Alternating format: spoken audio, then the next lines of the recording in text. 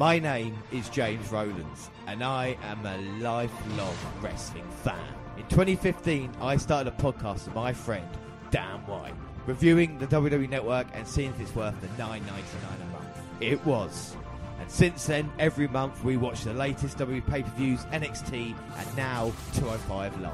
Still continuing our journey through the network, watching ECW, WCW, and all its classic content. Until we've watched it all, we are with you, and we are the WNR.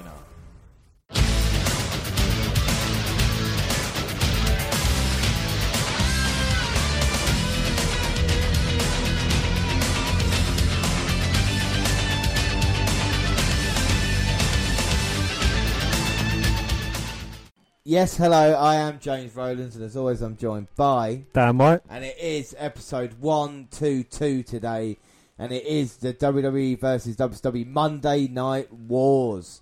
Before we get started though, we're just going to do this quickly.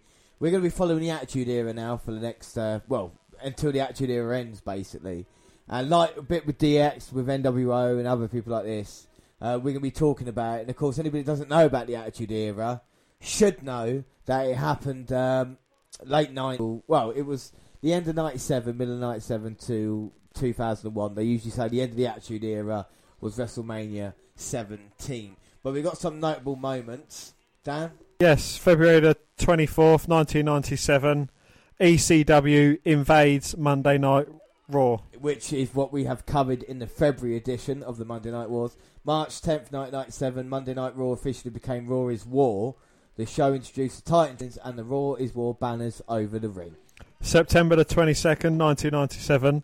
During this episode of Raw, Vince McMahon receives his first ever Stone Cold Stunner from Stone Cold Steve Austin. Okay, and we're going to leave it there because the episode we're watching today is the September 22nd edition of Monday Nitro and Monday Night Raw. We're going to have Monday Night Wars. We're going to make decisions which one's the best.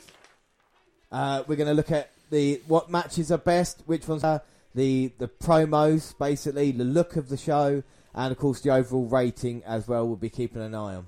So we start off WCW Monday Nitro. We're going to watch Nitro first, and then watch Monday Night Raw afterwards. That's fair, isn't it, Dan? Yes. So we do start off with Monday Nitro. September 22nd, 1997. Now, we spoke last month in August, a lead up to this, basically, wasn't it? You know, we had left everything, the results for the pay-per-views and the Raw results leading into this. And the current WCW champions were, at this point in time, Dan? WCW World Champion was Hollywood Hulk Hogan, 9th of August, 1997. The WCW US Champion was Kurt Hennig, and he'd held it from 15th of September, 1997. The WCW Tag Team Champions were the Outsiders, and they'd held it from 27th of October. Day before my birthday. That was 1996, sorry. 1996, sorry, yeah. The WCW World Television Champion was Alex Wright, and he'd held it from the 21st of October. 21st of August, 1997. And the Cruiserweight Champion was Latino Heat Eddie Guerrero, who got the title on the 14th of September, 1997. Well, we're going to look at, like I said, we're going to look at the roster as well, and at the moment, that is a pretty strong lineup for champions, isn't it, Dan, you know? Yeah, aside from Alex Wright. Yeah, I mean, then again, we might be a kid, but immediately starting the show, Kimberly calls out the Nitro Girls by name as they hurry down from the crowd to dance in front of the ramp. Hour number 1, and your hosts are Tony Schiavone, Larry Zbyszko, and Mike Tenay. Well, the interim WCW Commissioner, Roddy Piper, will make a big announcement tonight. Eric Bischoff comes over to the announce table. Larry Z tells Tony Schiavone to stay put. Bischoff orders Larry Z not to stick his nose in other people's business. If he ever gets involved in a match again, he will pay a dear price. When Zbyszko replies to what Eric is saying, Bischoff begins to get angry. Who is he? Vince McMahon now? Tony Schiavone stands up to leave, but Larry tries to stop him. Now that Bischoff has said his piece, he heads to the back. Now this is awesome. Larry Zbyszko sends us over to some old footage from the Great American Bash Nicks, where Scott Hall and Kevin Nash gave Bischoff a powerbomb off the stage through a table. Zbyszko reminds us what a gutless dweeb Bischoff is. He was scared and he didn't have the guts to fight the now, and he was the first to run behind the curtails of Hall and Nash. Well, Larry continues to ask Bischoff if he really thinks that once he has no power left in WCW, that the NWO won't toss him aside. It's just a great promo from Larry here. I don't like him, but he then chastised Tony Schiavone for his behaviour last week and tells him to be a man. When the space shuttle blew up in 1986, Dan Rather stood his ground and reported. When Kennedy was shot, Walter Cronkite, with a tear in his eye, broadcast it to the world. Tony's response is, yeah, well, Walter Cronkite never called a cage match either. What the fuck? But we move on to our first match. Rey Mysterio versus Silver King. So quite an entertaining way to start. Seeing Rey Mysterio start a Nitro, Dan? Yes, who's that jumping out the sky? Well, I think it's R-E-Y Mysterio. Silver King, Dan. It's like a Shawn Michaels rip-off. He's coming out here. Look, any guy that comes to the ring with chaps and a cowboy hat has my respect, right? I think Silver King is going to do well. I don't know about this young man, like Rey Mysterio. I'm not sure. We've seen him come out here with the fireworks. He's too small to ever be a world champion. I think he is. Well, at the time, they're trying to rebuild Rey with weekly TV matches and get him to connect with fans by giving out a mask to the way a la Bret Hart did with the shades, you see? So they're trying to build up Rey Mysterio at this point in time. But it's good to see him. And yeah, like you say, considering the success he would have in WWE, 9 years later. But, you know, it's incredible to think of his journey. But going against Silver King. A very untattooed Rey Mysterio as well. Very small Rey Mysterio. Look at the face on that kid. I'll punch him before I give him that fucking mask. Look how happy the kid is to get the mask. Miserable little punt. Lovely way to start. And look at Silver King nipping up already, showing what he can do. Rey Mysterio's in there. Referee Mark Curtis. Silver King starts off. He's got the arm of Mysterio. Oh, but Mysterio flips his way over and a lovely head scissors takedown. And a deep arm drag there as well. Drop toe hold now, going to the front face lock. And now Silver King there with the advantage. Got a headlock. Rey Mysterio tries throwing him off, but he gets a much bigger man. A bit of leapfrogging going on. Oh, and Rey Mysterio deposits Silver King to the outside. Well, the fans seem to be cheering, so maybe they've seen something that we can't at the moment, like I say, Rey Mysterio in control. Is it the referee's beautiful mullet? Well, saying that though, hang on a minute. Silver King drops him on his head. Oh, looks to nip over the top rope and drop an elbow. Mysterio moves up. What about him? Well, that was Raven coming through the crowd. As Mysterio hit the moonsault there, but Silver King got the shoulder up. And Raven's coming out here. Silver King, that was nice. And a springboard off the second rope there and delivers a heel to Rey Mysterio. Oh, Silver King comes charging in though, but Mysterio dodges. And now Mysterio's on the top rope. Oh! a rear Hurricane Rana. Oh! Drops Silver King to the mat, but Mysterio only gets a 2. 2, and you don't see moves like that anymore. That was impressive. Face first, but Silver King recovers. Gets caught. And the Hurricane Rana, but turns it into a pin. Can he get Mysterio down? No. Mysterio up at 2. Eddie Guerrero looks off his fucking bonce. Well, Eddie Guerrero's come to ringside. He's feuding with Rey Mysterio at the moment. And now it wasn't enough distractions. Rey Mysterio's got Silver King. Rolls him up for a near fall there. And Mysterio noticing Eddie Guerrero. Is that going to distract him? Yeah, it is. Look at Eddie, Cruiserweight champion at this moment in time. Super kick there from Silver King. Drops the elbow to Rey Mysterio. He's looking to put Rey Mysterio away. Slams Mysterio. Yeah, spikes him on his head off the top. Goes for a moonsault. Mysterio dodges. And now Mysterio on the apron. Springboarding in. Hurricane Rana drops Silver King on his head. And gets the 3 count. There we go. Mysterio impressing early on. He must have hit about 20 fucking Hurricane Ranas. Eddie Guerrero off of the apron, Cruiserweight title in hand. We saw Raven in the crowd as well. What a crazy start. It was indeed. But Eddie Guerrero looks really gaunt. And Mysterio flips over the referee who was telling Eddie to get out of here and takes out Guerrero.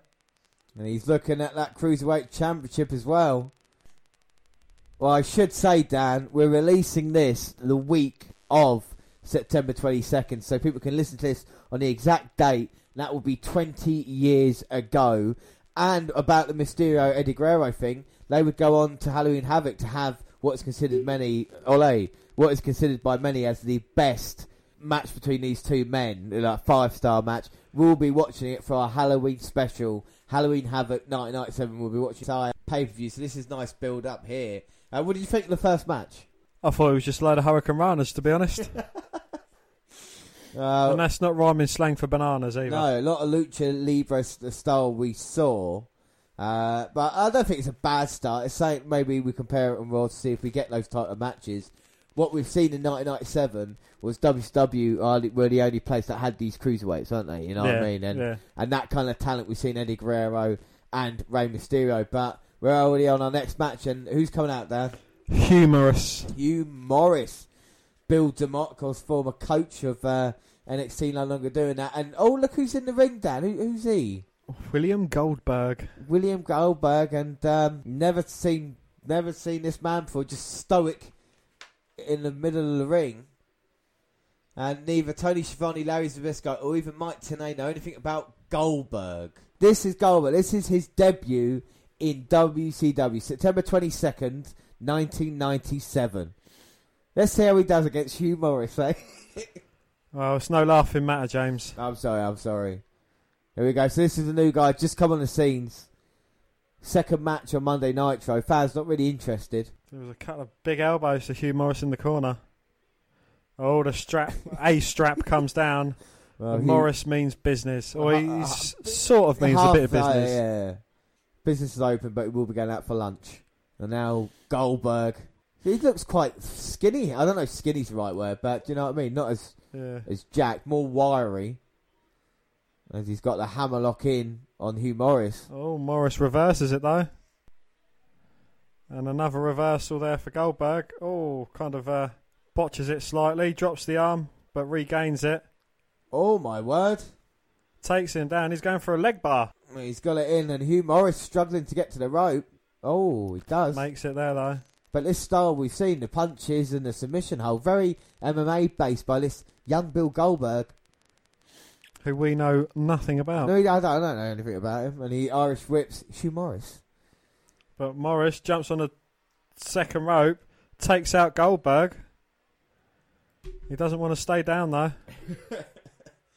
And now what's Hugh Morris going for? Is he going for the no laughing matter? Oh! Or as we know it, a moonsault.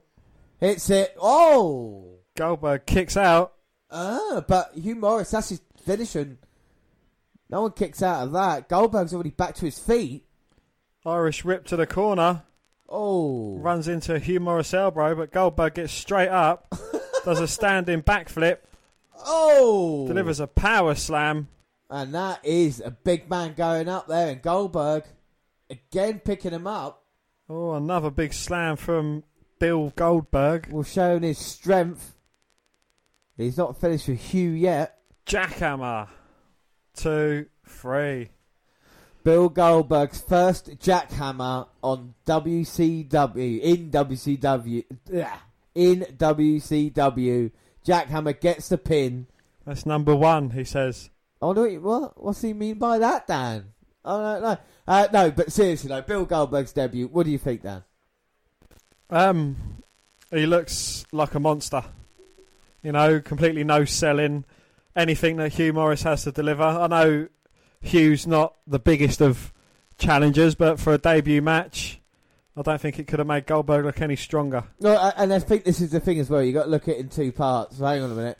As Mean Gene's getting the word with Goldberg, and Goldberg didn't answer Mean Gene's question and walks away. I think you're looking at it in two parts. Back in the day, 1997, during the Monday Night Wars, the squash matches weren't a thing, you know? And Goldberg was a new guy coming in here. For the first match, people were probably thinking, well, that's a bit different, you know? See what happens week in, week out.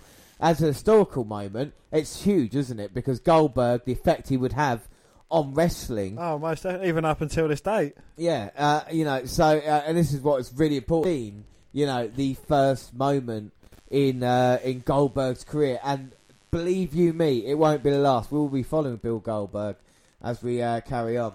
So we've seen DX take the piss out of the nation, and now we see NWO taking the piss out of the Four Horsemen. Yeah, but this was first. In actual fact, yeah, DX saw this, used it for themselves. So now the New Order has taken the Four Horsemen parody and added their own twist to their own segment. So it's been paid for by the NWO and adding a twist to it. It shows that the NWO are the kings of Monday nights, you know what I mean? And WCW as well. They rule the world.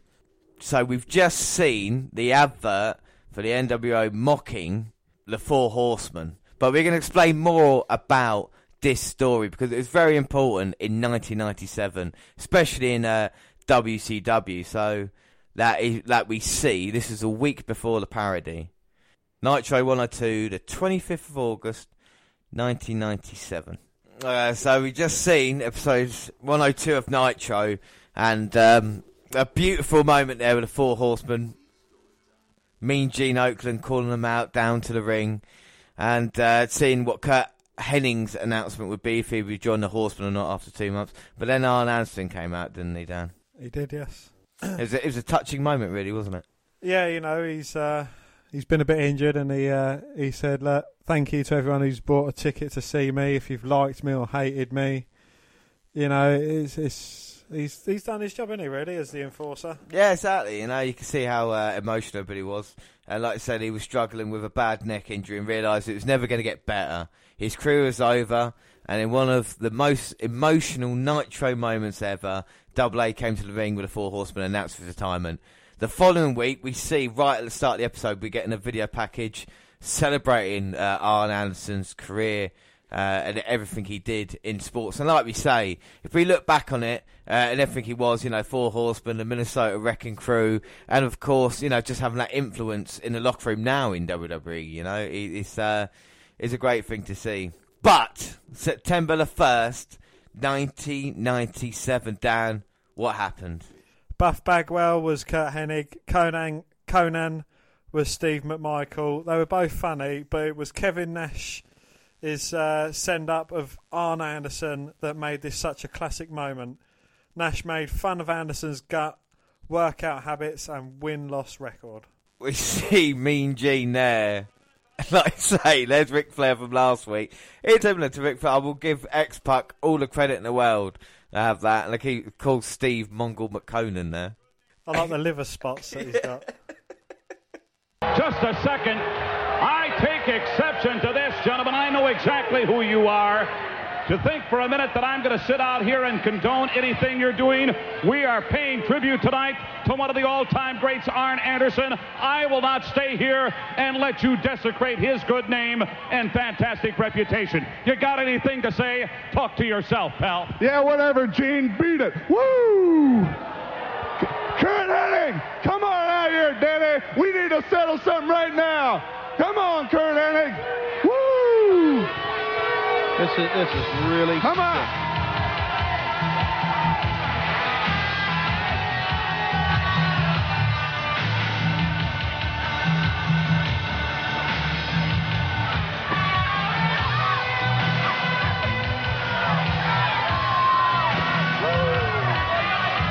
This is a disgrace to our sport. You know, why do we... Come on out here, Daddy. Why can't we just... Woo! I mean...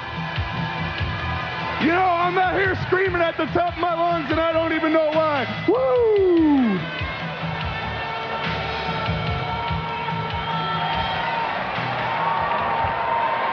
Kurt,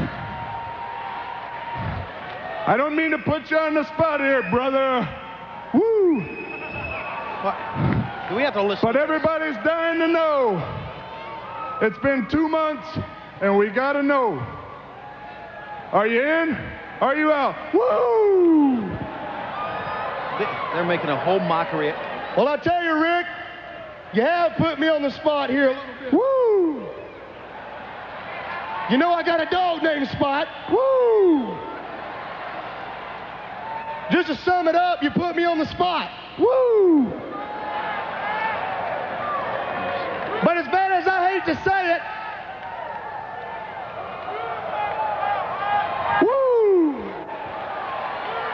I can't give you or these people an answer tonight. Woo! You know, last week was one of the greatest moments. You know something, Kurt Hennig? And this has gone right. I knew that you were going to give us that answer, so I took it upon myself to give all these people a big surprise. Right now, well, I'd like to introduce to you my best friend, the enforcer of the Four Horsemen, Arn Anderson. Woo! You know, and I can think of all the the things that this group has done. Guys, this is the lowest form yet.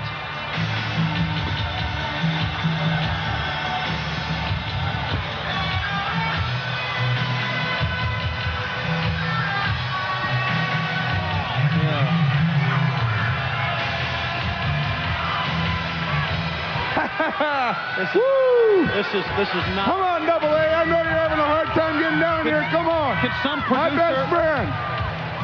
can some security member stop? Can anyone put a stop to this?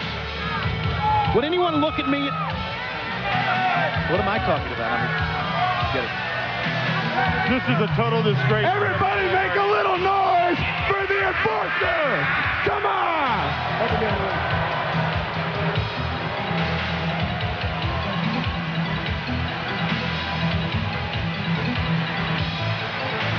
Double A, Daddy, you're looking great. I know you were taking care of more important business for a second. I was taking care of horseman business. Before I go any further, let me let all the horsemen out here know one thing. Guys, the beer's on ice. All right, Daddy. Woo!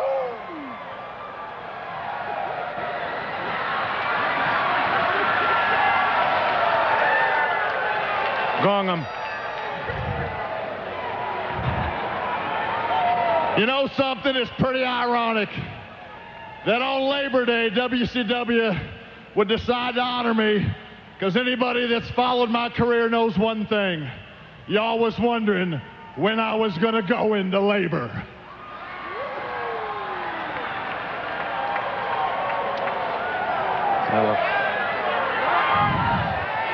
You know, I sat back there today and I watched that highlight tape of my career, and I said to myself, you know, I'm a guy of average size, average speed, average quickness,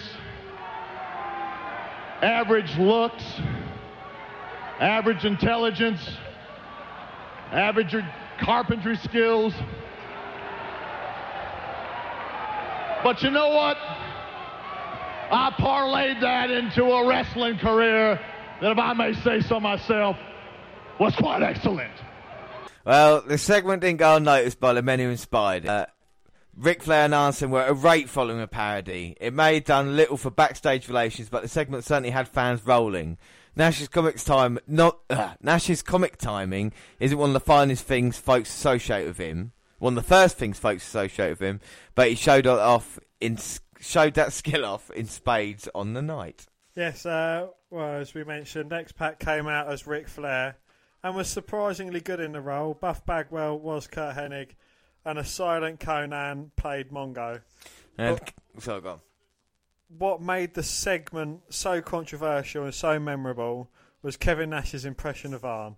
He came out stumbling, holding his four fingers in the air, with a giant pillow under his shirt for a gut, and holding a styrofoam cooler in his arm. Nash was really over the top in a comical way, but his repeated references to beer went a bit too far, as Arn had struggled with alcoholism early in his life and had no idea this was going to go down. If the segment was to be aired at all, it certainly would have been handled a lot better, but in the end, the skit helped to perfectly highlight the rebellious attitude of the NWO and delivered a warning that nothing about the business was sacred. So you would say that the NWO were degenerates? Yeah, exactly, yeah. This is probably one of the most famous segments ever on Nitro, and I actually think this was great as a heat builder to the pay-per-view, and was entertaining in many ways, and had it ended with either the Horsemen breaking it up, or with the Horsemen getting a revenge at War Games, I think this is a lot more. But this was pretty harsh personal stuff, Dan, isn't it, you know? Yeah, you know, specifically in mocking Arn Anderson, this went from an angle that was supposed to be broken up by the Horsemen to one where they would not only not interrupt the segment, but get destroyed at full brawl as well, and then have Flair disband the group while Hogan strutted around on Nitro with the sleeves cut off of Nature Boy's robe. And Flair felt like he was being buried because he was no longer in main events, despite feeling that the feud with Savage played a part in turning WCW business around. He also felt like he could work and talk circles around the NWO, and segments featuring Flair were usually drawn the highest quarter-hour rating of the night. Bischoff said in a locker room meeting around this time that only Hogan, Savage and Piper had ever drawn money for WCW, and he said this in front of Ric Flair. Well, Flair saw Bischoff as intentionally ruin his career and legacy. But it's amazing that it basically, you can see the tensions backstage WCW, and this is like you said on episodes where it was dominated by NWO. Nash, Hogan, Savage could do what they want, and Bischoff that, and this what really irked Ric Flair. And you can see the mocking. I mean, this segment has gone on for like 15, 20 minutes, you know what I mean? And it is all just to bury a horseman. But this is what NWO were doing. And like you said, they were breaking ground. You know, they were the degenerates before DX. You know, they were the coolest thing in wrestling because they could do what they want and when they wanted. And this is the impact the NWO had. And this kind of cool heel that's still around even these days, you know? Up next, Dan. Nitro Girls. Hey! So we see the Nitro Girls. Of course, Kimberly and that. Who's your favourite Nitro girl? Pick one out. Kimberly. Oh, there we go. Fair Far enough. left. Oh, Nitro Girls. See, it's a good moment, isn't it? Nitro Girls in the ring. See, Monday Night Raw had wrestling, and now we've got girls in the ring dancing. I mean, this is what it is, isn't it? It is indeed, yes. But to be fair, first two matches on Nitro in 1997 to see Mysterio and Goldberg, it's not too bad, is it? You know? No. And let's hope the competitors improve as we move forward on this show. Your video cassettes. You can send your tapes and show us Nitro Party videotapes. Should we send a couple of tapes there, Dan? Should we show us having a Nitro Party? You know what I mean? Like, yeah, hi, I'm Dan. I'm James, and we're having a Nitro Party. We're having a pants party. Yeah. So we revisit Larry Zbyszko's, not even a ref's, fast counted Scott Hall at Full Brawl. We gave all the pay-per-view results last month as we move on to the next match. I'll tell you something, how long are we in this show? 20 minutes in, this is a Larry Zbyszko show at the moment, isn't it? You know, It is indeed, yes. It's all about him being involved in every storyline as we hear the music, and I think that means it's going to be disco time at the Nitro Party, Dan. It is indeed, yes. Disco Fever! Disco Inferno taking on the WCW World Television Champion. Disco. It's a great entrance theme. I know we've talked about his entrance theme before, Dan, but it's one of those great things, isn't it? I mean, this gimmick today, I mean, a dancer as a wrestler would be fantastic, I think. Great gimmick. Bully! Disco Inferno! Woo! And who is his opponent? Well, Dan's already told me. I'm not going to fucking repeat myself. You're not going to repeat yourself. It's Alex Wright. It's Das Wonder Kid, Dan. Yeah, Alex Wright, the World Television Champion, coming out here, defending everything. Oh, look at the little dance move. Yeah, look. Things are going to get funky up in here. I'm going to take the t-shirt off. Hang on a minute. Oh, you can leave your pants on though, James. Fucking hell. No, right. I am ready to party here. World Wrestling Fate, I think said, but they had to blank out the WWF, and that's Wonder Kid. And look at this guy. He's really enjoying himself. Well, apparently Salt Lake City really hates Alex Wright, so we're going to see how this match goes on. We'll call the action. There's no point. Fucking hell, he's getting booed. But I like Alex Wright. I like the look of him, Dan. What are you feeling at least two? Who do you like more? The ref. I think the parodies are fucking idiots. What, you like Nick Patrick, the evil referee? I think this guy's a good wrestler, Dan. He's young. He's maturity. But it is a title match. The World Television Championship is on the line. Now, Dan, out of all the WWE World titles or championships, what was your least favourite? The TV title. Yeah, TV title. But it is on the line here because we are on TV. And Disco backing out the corner. Who are you going to go for in this match? Alex Wright. Why? Because he's probably Leto. You think he's less of a cunt than Disco Inferno? Yeah. Well, I think... Well, no, I disagree. I think Alex Wright Look at his cocky attitude. He's not even from around these parts, Dan. Comes into their country trying to be World Television Champion. But he has been around WCW for a while. Oh, but gets caught with a slap there. Deep arm drag takedown. Oh, and a hip lock takedown there by Disco. And Alex Wright, he's regained himself. A very, very clever champion he is. He is. He's been around a while. He came through as the Rookie of the Year for WCW in 1994. Maybe he doesn't want any of this. Look, Rey Mysterio, the kid. Rey Mysterio and Raven next to each other. Because the child has got the Rey Mysterio mask on. Thus, looking like... Miserable little chavvy. Yeah, the miserable little one. And there's Sting. And then you got Raven.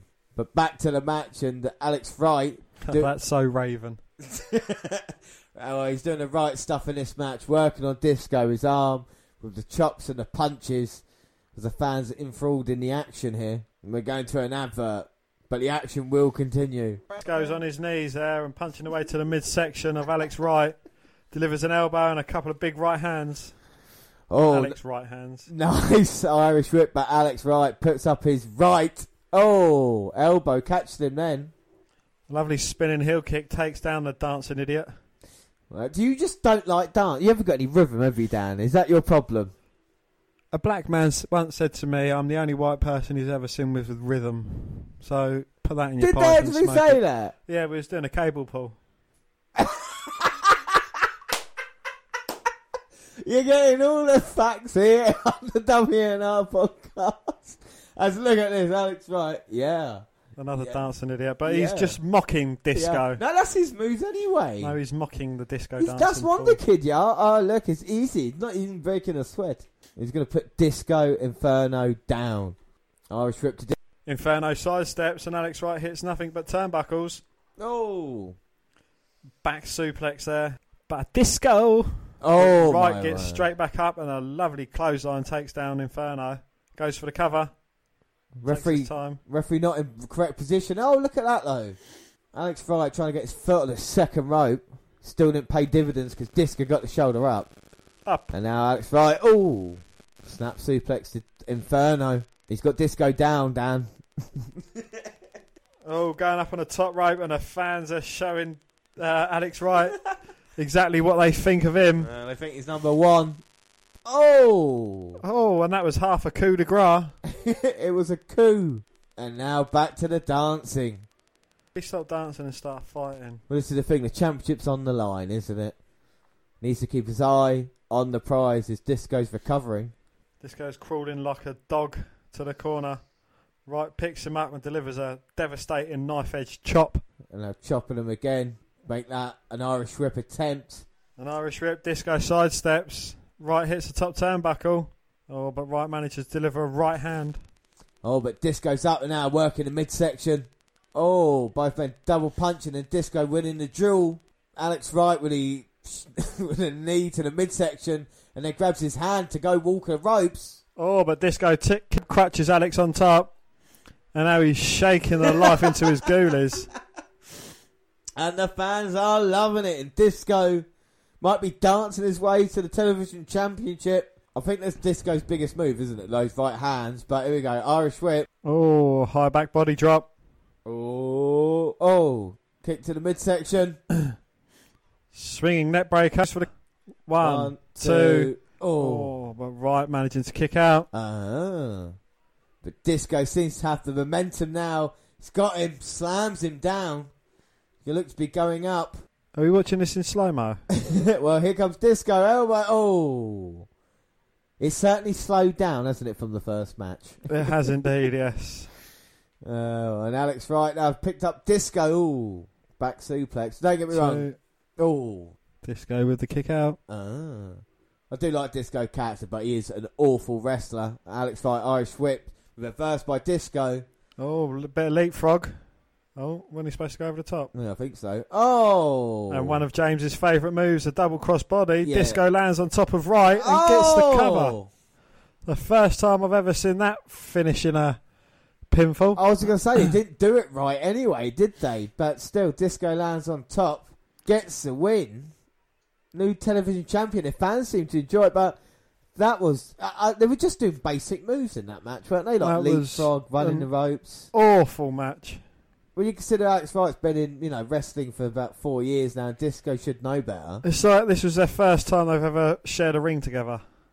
Oh, wait a minute. Here comes Jacqueline, want to speak to Mean Jim. Well, I guess she wants to talk to Disco Inferno, Dan. She tells him that everyone knows why he was gone for 6 months. Disco tells her to cool it. Jackie says she knows she can beat him. Disco blows her off since he just wants to party. Jackie plainly tells us this ain't over. And Gene calls this a man's world, which is pretty awesome. Yeah, I know you'd like that, you sexist. I mean, Jacqueline could go with Disco Inferno. I can't wait to see that. You play the Four Horsemen Parody segment, NWO style, again. So, you know what I mean? The first time wasn't enough. They had to have it a second time, didn't they? Here we go. So, next match, Dan. Next match is Scott Hall with Six versus Hector Garza. Well, Tony mentions that Chris Benoit is out with a concussion after War Games. That's always an eerie thing to hear now that we have so much hindsight. We get our first survey tonight. It seems like a mixed reaction. Hall then cuts a promo on Lex Luger and Larry Zbyszko. He calls Larry Z a nothing happening ex-old school wrestler. Oh boy. Being the man that he is, Zbyszko doesn't budge. Hall shouts that somebody should tell Terry Taylor that he doesn't want to wait for Halloween Havoc because he wants Lex Luger right now. Luger doesn't show. He calls out Zbyszko and he stands up to Hall, but doesn't get in the ring. Hall and Six give Larry a crotch chop and tells him to go sit down. Yeah, so WWE sends out Hector Garza. Zbyszko says he's not dumb enough to take on Hall and Six at the same time. He looks fucked up as well, doesn't he? 6, 1, 2, 3. Sean Waltman looks... Well, he always looks fucked up, to be fair. X-Pat 6, Sean Waltman 1, 2, 3. He's the kid. Exactly. You've got so many names, so little time. So, Scott Hall wants Lex Luger, but he's getting Hector Garza. And I think Garza... Oh, it's a tough opponent, Dan, isn't it, against Scott Hall? Oh, look at Scott Hall. Matador taking the Mickey out of the Mexican heritage, the Spanish heritage. The bullfighting Hector Garza. Nice show. Disrespect. Scott Hall flicking a toothpick midsection and sending Hector Garza down with a big right hand. Now boots in the corner. Pushes the ref. Does he just rip his pocket off? Yeah. And messes up his hair. Yeah. NWO can do what they want when they want. That's what they feel. WCW is their playground. Disrespect Scott Hall shows everybody. Irish whips Hector Garza. Garza goes for a caught by Hall, who dumps him on the top rope. Oh, and a kick to the midsection. And now he's on the second rope. Oh my God. A super fall away slam, and it is all over for Hector Garza. Well, Scott Hall hasn't really had to break a sweat as he too sweet 6. But he'd rather muck about with the referee, untuck his shirt and play with his dicky bow tie. Oh my God. Slap around the face, kick him behind. Hector Garza rolling him up. Oh, referee with a bit of a quick count. But Garza gets the victory, much to Scott Hall's dismay. Oh my God. Uh-oh. Maybe it was the worst thing for Hector Garza. Six has got Mark Curtis and Scott Hall's got Hector Garza out. And for the Razor's Outsider's Edge. Oh my God. And then a couple of crotch chops for him. And what about the referee? Well, Scott Hall's only really got himself to blame, but... Oh no. Come on, someone help him. Oh no. You can't Razor's Edge a ref. Got Mark Curtis up in the Outsider's Edge. And he's saying to the camera, come on Zbyszko, come get your some.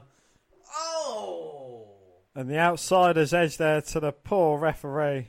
Oh my God, piling up the bodies. But that doesn't count because X-Pac is not an official referee. No, and he pinned the referee, and the referee's not an official wrestler. So, but what a show of power it was by Scott Hall there to do that to Hector Garza. And can you believe it, Dan? We're already on our second hour. But what do you think of the last match? What do you think of the first hour? Well, it's, as you mentioned before, it's all been Larry Zbyszko. Really. You know, he's featured a majority of this. And hour 2, they're joined by Bobby the Brain Heenan on commentary. Yeah, it's always good to see Bobby the Brain Heenan, a fantastic commentator, one of my personal favourites. Yeah, he ain't bad, that's what he's saying. And he joins now. We'll get rid of Larry Zbyszko, so we should focus more on the action in the ring. And this should be a good match up next, Dan. Yes, it's La Parka, Psychosis and Los Villanos with Sonny Ono versus Ultimo Dragon, Juventud Guerrera, Cyclop and Liz Mark Jr. And speaking... Sonny Ono. Yeah, Sonny Ono. And we've seen a lot of La Parka recently as well, haven't we? We have indeed, yes. And La Parka, like we said, joined by Psychosis. So we see, Los Villanos coming out here. La Parka, we've seen a lot of, and of course Psychosis. And the other team, Dan. Yes, Ultimo Dragon, Juventud Guerrera, Cyclop and Liz Mark Jr. Yeah, with Liz Mark Jr. there. Cyclop with a one big eye. Yeah. What's a better team? What team do you like more? I prefer the faces, Ultimo, Juventud, Cyclop and Liz Mark.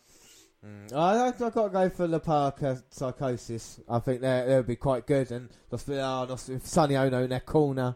You got to back it. But like we say, Lucha rules here. That means every time they go out the ring, it's considered a tag. We'll see as we go along. We've seen a great six-man between the two teams. Between these, not these guys, but some of these guys, didn't we, on the last edition of WWE vs WCW? Probably the best match that we watched, wasn't it? I would have thought so, yeah. But we start off with Ultimo Dragon. We've seen Ultimo Dragon, haven't we? We have seen him in live. And Sitting Born as Psychosis goes to flip him up, lands on his feet. That was Enter the Dragon. Spinning a heel kick. I think it's the first event we ever saw, wasn't it? I believe so. And now Irish Whip to Psychosis. But Psychosis with a big right hand taking down Ultimo. Pleasing their manager, Sonny Ono. Irish Whip to Ultimo Dragon. And a Jack Gallagher headstand there in the corner. Dragon kicks Psychosis away. Tries to tilt well, but Psychosis lands on his feet. Throws him, but he just belly slides straight out the ring. And that means now someone else can come in. So La Parka drop kicks his way into Ultimo Dragon, which means... Ultimo Dragon goes out, but Juventud comes in. And Juventud here. Look at this. Beautiful spin around La Parka. Finally catches him with a heel kick, sends him out of the ring, which means... One of the Los Villanos is coming in, or UV's going for a flying lesson. Looked like UV was going to go out, but Los Villanos stops him. Now Cyclops in. And so this is the kind of crazy action we love here versus the Irish Whip. Leapfrog. Takes some backflips out of it. Dodges a clothesline attempt, delivers a super kick, sends one member of Los Villanos out. The other member comes in. And he hits the power slam and now he's going to run towards Cyclops, sends him out. Which means, Liz Mark Jr. Liz Mark Jr., yeah. Gets caught with a chop low, now back over the top. Spuddy. Ultimo's come in. I don't know what he's doing in the ring, but he's made his entrance anyway. Backdrops Los Villanos. Liz Mark Jr., Hurricane Runner. Goes for the pin attempt, but... Oh no. Oh my God. Now it's broken down. Hell's broken loose. Every man is in now. But I can't even take control. And now Psycho looks like the heel team got a bit of control because Liz Mark Jr. is there. 4-on-1 at the moment. Two men going for an Irish Whip.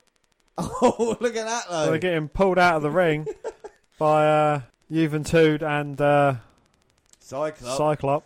And now, Liz Mark Jr. handspring dives to the outside of Los Villanos, which should open up the space for the other one. Who comes out and takes out Liz Mark Jr. So I dive Sonny Ono's like, what's happened to my team? Cyclop comes flying over. Fucking hell, his legs hit the barricade and his head hit the concrete floor. I think he hit the fan. There. Hang on a minute. Fucking hell. We're going to stop quickly, because I swear he hit the fan in the head. You don't usually stop, pause and rewind, but this is the start of the fucking... Liz Mark goes out. Yeah. One of Los Villanos follows him. Right, this is the suicide dive through, isn't it? Yeah. It's the next one. Right, yeah, look at the guy with a hat. The purple hat. Yeah. He did, didn't he? His heel just catches his head, I think. Oh my God. He seems alright though. No, he's holding it. He looks a bit of pain. That was hard down, and And Parker pushes the barricade into him when his head was down. No, he is actually in a bit of visible bit of pain. He is. Oh! And now UV comes out, takes out Parker. Corkscrew dive there. Psychosis and Ultimate Dragon in the ring. It's gone crazy outside. Ultimate Dragon by Psychosis. Oh! Misses a dropkick, turns himself inside out. Ultimate Dragon now going to set him up to the top. Oh! Sonny Ono taking the legs of Ultimo Dragon out. And now every man fighting. Let's deliver a spinning heel kick to him. On the outside. Sonny Ono's got Ultimo Dragon out. Here comes Psychosis. Oh, but Ultimo Dragon moves out of the way. Kicks out his own man, but meanwhile in the ring, Parker has taken out Juventud Guerrera. Oh, Ultimo Dragon's got the Dragon Sleeper on Psychosis. And like I said, Parker's on top. Juve's on top. Oh, Juve gets crushed. Juventud jumps off, lands on the apron. Now he's on the top right. Here comes Juve. Oh! Hurricane Rana off the second rope. Well, springboard Hurricane Rana by Juve to Parker. And Juve's up on his shoulders again. Oh, spinning roll through. Goes for the cover. Oh! And that's the 3 count for the faces. Fucking hell. And breathe. Now that was a bit of crazy there, wasn't it? Bloody entertaining though. Really, really good. I mean, people say it might be a mess, but I thought it was really, really good. It's like a Michael Bay movie, isn't it? But shorter and with more Mexicans. What did you think of the match? Always fight Lucha Libre style, very entertaining. So yeah, no, it was a very. I really, really enjoyed it. All right, so up next, Dan. Up next, Mean Gene brings out the interim WCW Commissioner, Roddy Piper. Gosh, I love his slow walk through the tunnel.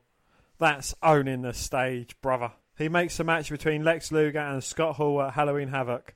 Only this time, Larry Zbyszko will be the special referee. He says WCW wants to ban cage matches because they are too barbaric. But that's exactly why Hollywood Hogan in a cage. You see, because Piper is not only WCW Commissioner, but he is still wrestling as well, and that's why he wants Hogan, like he said. He wants to face Hogan at Halloween Havoc. Piper hypes this as the one and only time he and Hogan will meet in a cage match. So this is the only one-on-one meeting between us two in a cage. So we don't know how many times they can face each other. He then says he had more cage matches than Brian Young has had wives. Surprisingly, the Salt Lake City crowd pops. That's a reference that is 20 years out of date. Dan? Piper promises to slam Hogan's head into the door so many times he'll think he's in Grand Central Station. He will make Mike Tyson look like a vegetarian at Halloween Havoc. The New World Order might be, but Roddy Piper is forever. Yeah, but it was nice seeing Roddy Piper, wasn't it? Aye, rest in peace, Roddy. Yeah, no, he does look well here, and he will be facing Hogan, like we say, steel cage match at Halloween Havoc. Up next, we have time for the 1-800-COLLECT Road Report with Lee Marshall. He's in Massachusetts to hype the people for next week's Nitro. He said if Paul Revere were alive today, he'd warn the people that Lee Marshall is coming to town.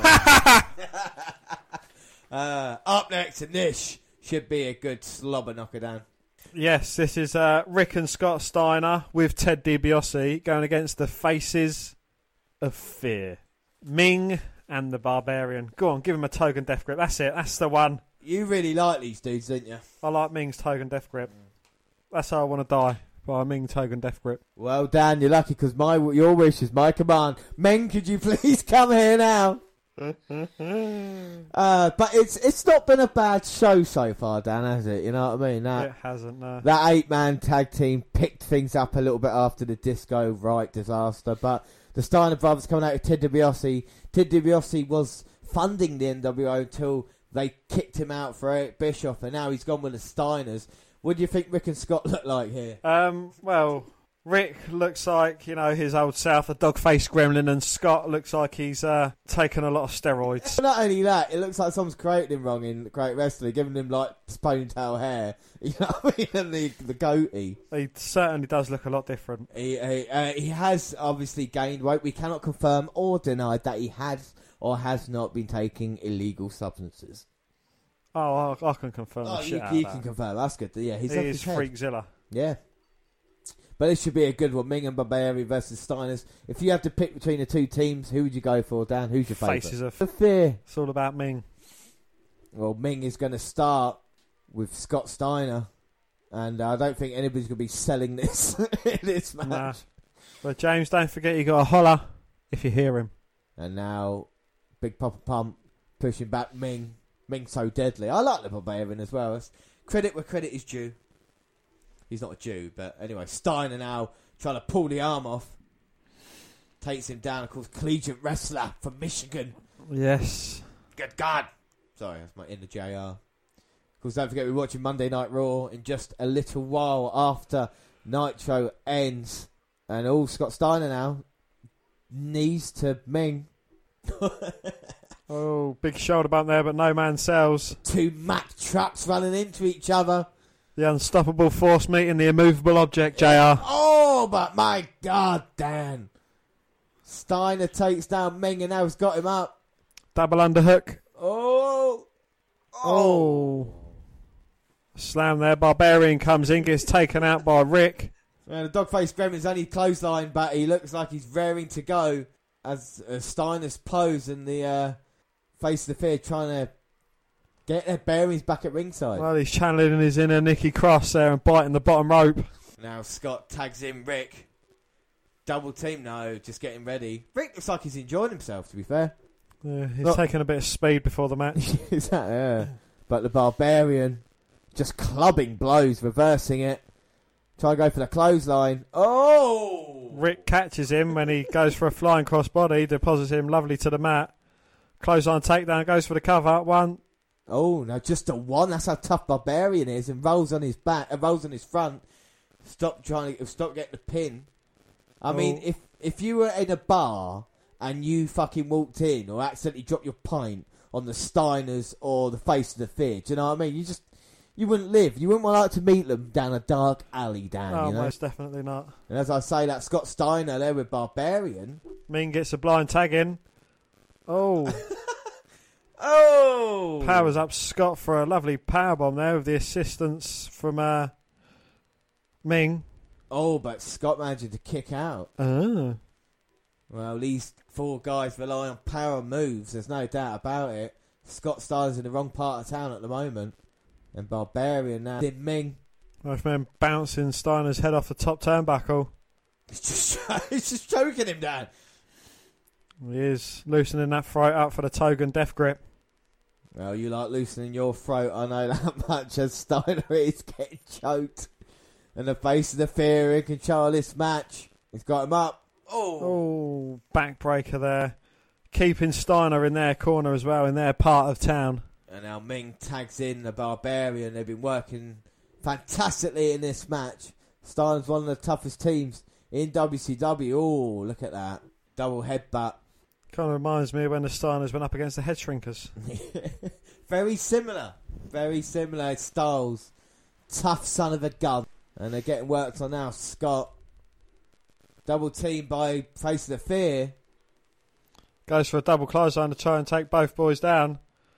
But he runs right through a double clothesline attempt from the Faces of Fear. Bounces off the rope and takes both of them out. Or can Scott Steiner get the tag to Rick? Oh, he manages to get fingertips to him. Rick comes in on fire. He's on fire, baby. Takes down with a clothesline. Takes down Ming. Takes down the Barbarian. Irish whip on him. Oh, bit of a sidewalk slam there. Oh, no, he's got Ming. Oh! Nearly drops him on his head, but that's a belly-to-belly overhead. We've got a bit of Suplex City going on here. Yeah, oh, clotheslines Ming. Eliminates him from this match, and now it's time for the Steiners. They got him up. Rick's going to go for the Bulldog. Oh! Gets pushed off the top rope by Ming. And Scott lands on his head. Barbarian's weight coming down fully on him. And Rick manages to walk outside that kick, but it's got a little bit messy now. And he's got the Hogan death grip on now. Oh my God. For the pin. And oh my God, as Tony Schiavone just said, this must be the biggest win for Faces of Fear. But my God, Dan, what do you think of the match? Hogan death grip, baby. Yeah. But not bad whilst it lasted. It's a slobber knocker, wasn't it? It was, yeah, hard-hitting affair. But the Faces of Fear showing how tough they are. But the Steiners are unlucky. And it's weird to see a manager at ringside in DiBiase who didn't get involved in the match. But as you said, Dan, all it took was a Tongan death grip to get the victory here. Well, next up, we've got Hollywood Hogan and Eric Bischoff coming down to the ring. Alright, so next up, Hollywood Hogan and Eric Bischoff come down the ring. And we see Hogan, he's wearing Ric Flair's red robe given to him by Kurt Hennig last week. He's cut the sleeves off for crying out loud. I believe Flair's still pissed about that because he never paid him for it. Where is Sting? Hogan thanks Hennig for his latest trophy, the Flair robe. He's going to put it next to his Oscars. He tells Roddy Piper to get a life. Bischoff wants Piper to stop telling people what to do and trying to run roughshod over the organisation he built from out of the rubble into what it is today. Only with Hogan's help, of course. So Bischoff saying that he built an empire, which is partly true thanks to Hogan, which is partly true as well, really, you know? It is indeed, yes. Hogan threatens Piper and says there's no way he's going to beat Hollywood. Right, so kind of weird segment there. It's kind of like NWO can just do what they want, you know, which is fair enough. Kind of brings a kind of level of uncertainty to the broadcast.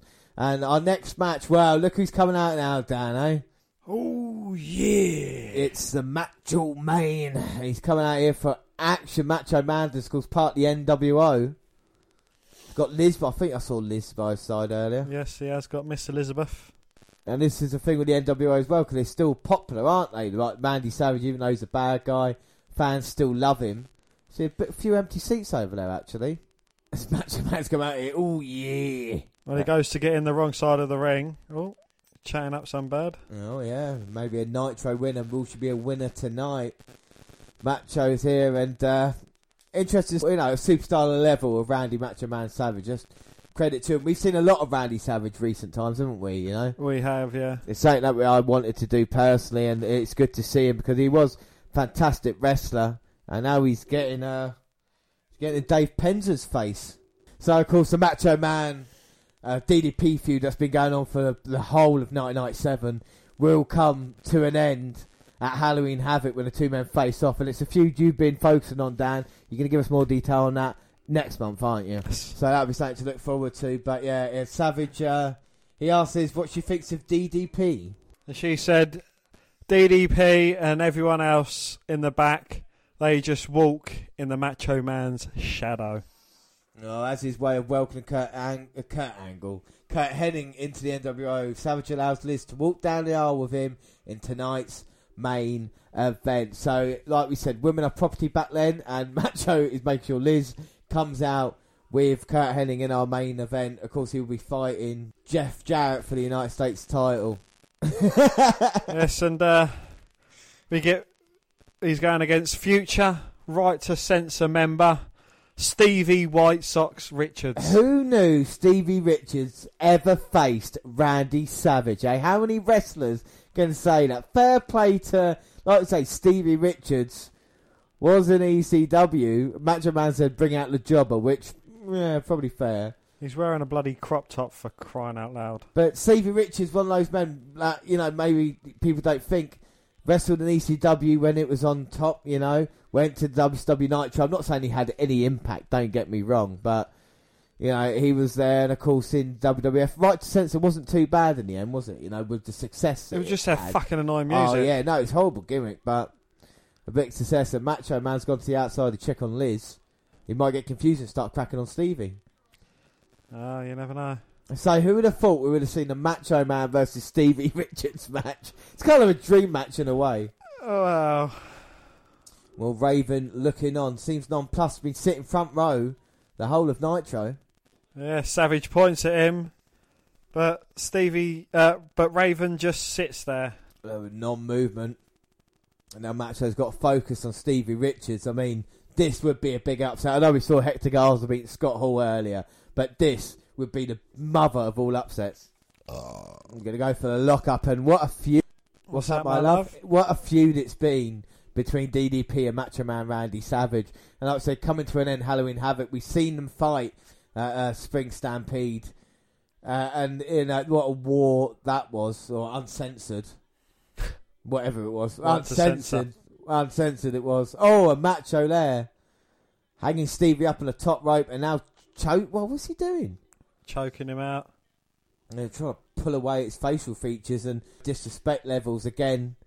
And they're bullying the referees. They're just doing what they want when they want. And it seems like they're appearing in every other matchup as well. Oh, yeah, Macho Man now bringing down Stevie. Yeah, the NWO's fingerprints are all over this. Like I said, the first hour was Larry Zbyszko. Second hour's all been about the NWO. Oh, my word. Miss Elizabeth there choking out Stevie Richards. Well, she never did that back in the day. As in when she was in the 80s. Obviously, the dark side's got hold of her. Macho throws Stevie to the outside. Right near Raven as well. Oh, yeah. And he points at Raven again. Bounces his head off the barricade. Raven standing up. The fans are liking this confrontation. Macho saying, you want some? Come get some. Elizabeth saying, look, just ignore it. Focus on Stevie Richards. You've got to put Stevie out. He gets thrown in the ring. And the Macho Man going to pick him up. Oh, scoop slam. Is he going up top to deliver his patented elbow? And now Macho off the top, taking his time, but I don't think it matters. Pointing at Raven, spitting at Stevie. Oh, that big elbow. Doesn't go for... Oh, no, he just puts a foot on Richards' chest and pins him with very much ease. Well, but Raven now has jumped the barricade. And he's there facing Randy Savage. Is he going to get in the ring? Macho wants him some. Oh, he's going to have a face-off with Savage. Oh, pulling up his knee pads. Means business now, Raven. Referee saying, come on now. Come on, let's go, Raven. Take him out. Go on, Raven. Oh. Savage pushes the referee out of the way. Calls out Raven again. And Raven's going to take... Oh, no, he's checking on Stevie. Are you alright, Stephen? Let me help you up to your feet, love. Well, he's got Stevie up. Uh-oh. No. Oh! Drops him with that even flow DDT. Oh, my God. And Macho leaps out of here. And Raven drops Stevie. What's that about, Dan? I mean, what could that possibly mean? What's all that about? Would we see the start of Raven maybe... start getting a flock of people? I don't know, as we move forward. And Army, be all you can be. What a weird advert. WCW Saturday night, because we're not on the network yet. Let's hope.